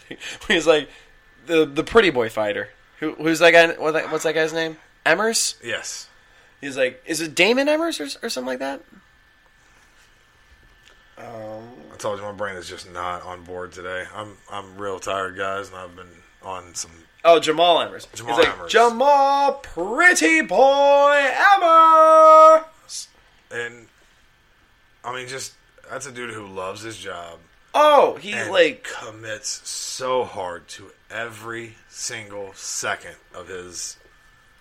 Like, you've never heard Bruce Buffer go up there and have a half-ass, like, in this corner. All right. He's always 110% just, like, he still does the thing where he waves his hand towards the crowd that's not there. Yeah. He's like, so all of you in attendance, which is just the fighters and the cameramen and the coaching staffs. Who are all masked, by the way. Right. Like, they had a guy that was pulled from the card last night from a positive COVID test of one of his cornermen. They were like, nope, no one's fighting. Wow. Yeah, I think it was Jan Blachowicz. He was supposed to fight Ed Herman last night, which I wanted to see that fight, but... They said it was pulled because of a medical issue. No. That was the... Think, motherfucker. It would have been the first fight of the card. It was one of the first, I know that. It was the first fight of the main card. But yeah, the guy actually passed out backstage, so the docs said it. But that wasn't COVID related. It was just pass out related. There was a fight scratched a couple days ago because one of the cornermen tested positive. Okay. And he was quarantined in his own hotel room, whatever, so he tested positive, and they were just still like, no. Yep. No one from the team's allowed in to the event. Fighter can't fight. Nothing. The fighter didn't test positive, I don't think. Okay. But one of the cornermen did, and they had been training together, so UFC just went, no, not happening. Yep. So I'll get it to... But you can't do that with NFL. A team sport like that. Especially when you have a sideline full of 50 players and a field with 22. Yeah. Because, like, Lou Williams in the NBA, did you see how he got in trouble? Uh-uh. He went to a strip club to get dinner. And he had to like quarantine for like 10 days because he went to a strip club in Orlando or some shit to get dinner. Ew. Don't do that. Like, nothing against. I have good friends that are strippers, and I have nothing against strip clubs. I've had strippers not answer my DMs on Instagram, and Lloyd knows I'm kidding, but you like, there's that part of you that's like, are you kidding? He's not kidding. I'm not kidding. Crystal, answer me. God damn it, Zephyr, get back to me. Oh, Diamond. Chastity. What? So yeah, with the team sport, it's going to be very interesting to see how that... Players will drop like flies. I mean... It's crazy to think that a team could play 1 week and then have half of their starters out the next week because... That's crazy. Right? That's what I'm saying. Like, I think there's going to be a lot of madness in general this year, but I think those first few games, especially for, like, the teams with, rookie coaches or second-year coaches, whatever, it's like 6 teams last year had rookie coaches. Yeah, the Bengals are one of them. So, I think and Matt Patricia's just a perennial rookie. He's not good at his job. Well, who knows? Maybe he is. Maybe. So I'll say my Bangies prediction for the year. I do agree that things might start out rough because you got the Chargers, who also have a rookie quarterback. Who knows how they're going to do? Browns maybe could be better. Who knows? Because they have a new coach. Eagles, that might be a rough one. Yeah, that's what I'm saying. It's because they got a veteran quarterback, a so-so receiver core. They have one of the more underrated running backs in the league in Miles Sanders. And just a gritty team. Like, oh, yeah, they've been gritty ever since they've existed. They're Philly trash. That's what they do. Yep. You don't go to Price Hill and expect to meet a girl that is going to take to the ball. Yeah. That's not how life works. Who smells like a ball. Smells like a lot of balls. Yeah.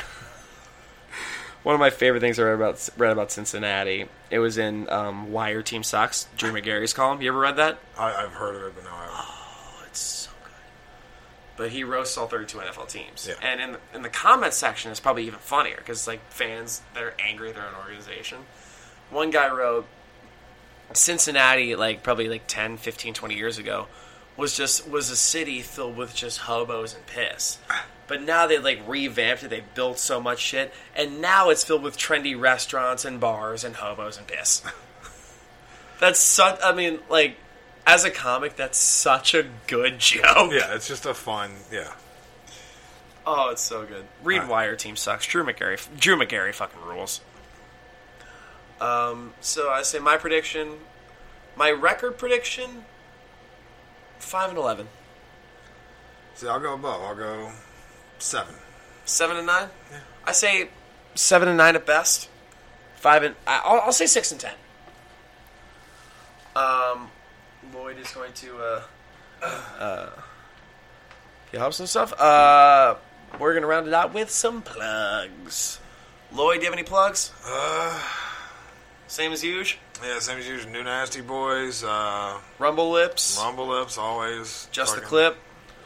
JTC podcast. Fucking Blake Hammond is, as always, just one of the fucking funniest people alive. He's the best comic in Cincinnati.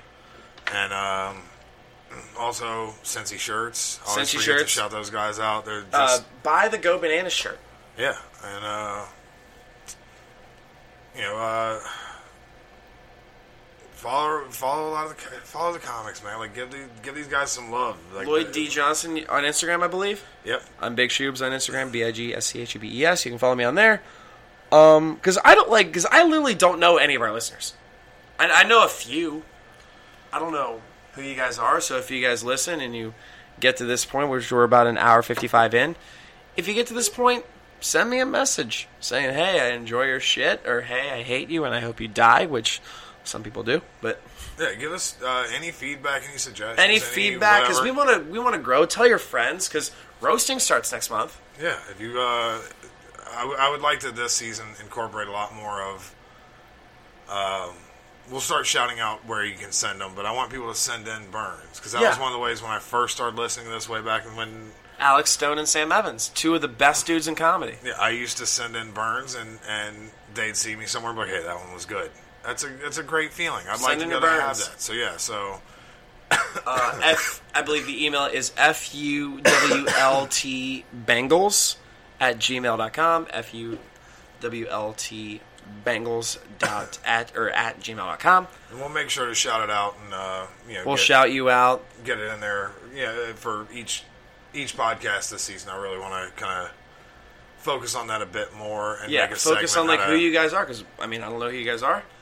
And I love to meet you. We want to. We need friends. We're just talking to ourselves sometimes. That's weird. And we love you guys. I got a couple pluggy plugs. So I have a couple shows coming up. I do. August 13th, I will be at the Village Tavern which I believe, if I'm not mistaken, I take that back. I heard it was the Bell and the Bear. I believe it's been moved. It's the VA is moving to Chicago. Yes, it's his going away show. It'll be at the Bell and the Bear. We fucking love VA. We love VA Bennett, former host of the pod. And if you don't like VA, go cut off one of your testicles and then eat it. Yep. Because fuck you. He's a goddamn gem. He's a sweet guy. He's fantastic. We love him. So, yeah, you're on that show. Yep. That show's stacked. I don't know who's on it. But everyone I've heard so far, like Breezy, I know VA. I don't want to speak for him, but I watched who he was courting on Facebook to get people on there, and just killers. Everyone I saw, I was like, "That's a good." He put together a good night of comedy. It's people that fit well. That rules. August 20th, I will be at the Tin Roof downtown. It's going to be a ticketed, socially distanced show. The lineup is me, Rand Barnacle. Fucking one of the funniest people you'll ever see. Yeah, he's like we've alluded to many times, never has an off switch. Yeah, there's a Rand magnet on my fridge right now. I think I might have put that there, actually. It's a rat eating a strawberry. Yep. And a couple other friends of the pod, Erica Russell. She's a fucking gem. Oh, I love her. Love her to death. And Kelly Collette. Kelly's her Truth Serum show is always fun. I've done it many, many times. I've told a handful of stories on there. I was almost on one of those, actually. Really? Yeah, she almost had me. She talked me into. I was like, yeah. I told a silly story one night down there, and she was like, "You ought to do that on the show." And I was going to, and then just I think decided last minute. I think Jeff Tate was like, "Oh, I'll do it." And I'm like, "Yeah, fuck me. Put Jeff Tate on." Yeah. I would rather see Jeff Tate yeah. tell a story than me tell a story on stage. So, and last plug is kind of an unorthodox one, but August 28th, I am singing the national anthem for the Florence Freedom or the Florence Y'alls. I forget which one it is. I'm gonna be at their stadium singing it, and it's gonna be a lot of fun. Look at that flex, y'all. Y'all feel that? Tried to flex on the girl last night that I'm bringing on the podcast next week, and she's like, "Oh, cool." She wasn't really impressed. She was like, "Oh, that's cool." Well, I mean, you flex in person better than you flex over. But like I said a few weeks ago, my friend Danny Ruffalo will be on this podcast in about a week and a half. We're going to talk about University of Dayton, my DJ gig at Milano's. She's new to Cincinnati. We'll talk about that. We'll talk about her company, Handy Hats, which is a hat with a pocket on it. What was your question about the hat with a pocket on it? Do people put marijuana in those pockets? I mean, I have a lot of questions, but I've also been told that I'm going to behave myself so much. So I think she's like, I asked her, can Lloyd, give you shit? And she's like, yes, sounds like fun. And I'm still a little apprehensive about it. I'm going to be on, I won't say I'm going to be on good behavior, but I'm going to try and be on better just because Alex has told me how many times, she's such a nice person. And I'm like, all right, well, I don't want to just be me towards a nice person. No, she's a fucking gem of a human being. I still don't know why she gives me the time of day. And then Lily will be here in October. In a couple weeks, and then probably again in October. So we're considering having her on. I'm going to be putting on my eye black. You might have to. I'd suggest wearing a cup. I really need to. If there's anything I ever could have filmed from any was Lily and Alex interacting before the podcast. Like, she had him so on his heels by the time we started recording that, like, you can hear it in the laugh right there. Like, she came in and dropped a dick on the table, and Alex was like, I don't know what to do with that. Like, I don't want to be mean to people that are probably better at it than I am. Right. Last night he called her my twatter. I did. And that's great. And as soon as I said, I'm going to tell her you said that, I saw real fear in Alex's eyes for a second. I'm like, oh, shit. Like, he said it to me, like, who you should assume, like, if you say that to someone's dad, that they're going to be the reason you have to fear it. No, he had no problem saying that to me. But as soon as I was like, I'll tell Lily you said that. Like, I saw a moment of real, like, oh, fuck, what did I do?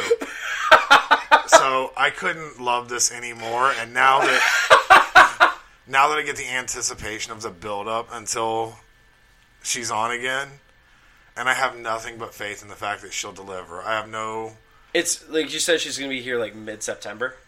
She's going to be here in, like, 2 weeks, and then again in October. Okay. So she's flying up the 14th, I think. Okay. And I don't think that works with when we're recording and whatever, but yep. I do like that Alex has to think about the fact she's going to be on. I'm going to be ill-prepared no matter how much I prepare. She's the best thing in the world. She's so deadpanned, and she's half deadpan, half just evil.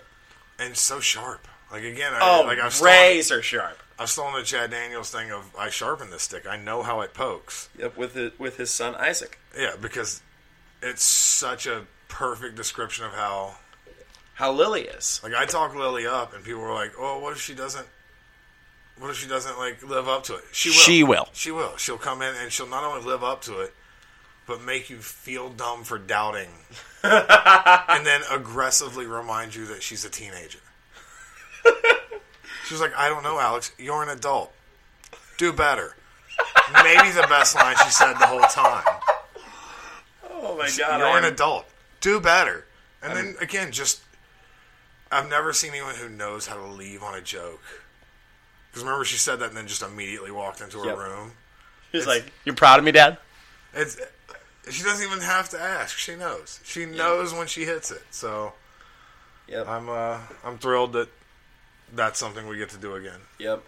I think it's gonna happen in October, and it's gonna be the fucking best. And I like watching Alex sweat, waiting on it.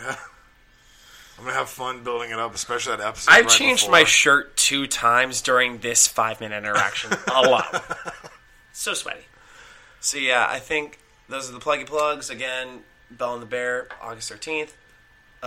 Tin Roof, August 20th. The Florence baseball team, I think it's either the Y'alls or the Freedom. I forget which one it is. Or August 28th. Did I say October? No, you said August 13th, Bell and the Bear. August 20th, Tin Roof. August 28th, National Anthem at the Florence Freedom Game. Florence Y'alls, it could be.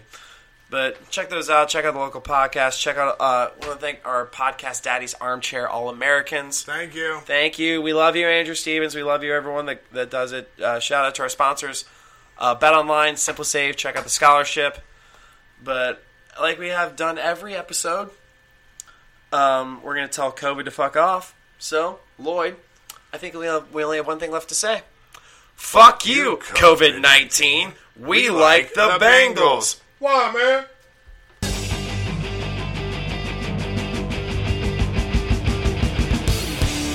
Fuck you. We like the Bengals.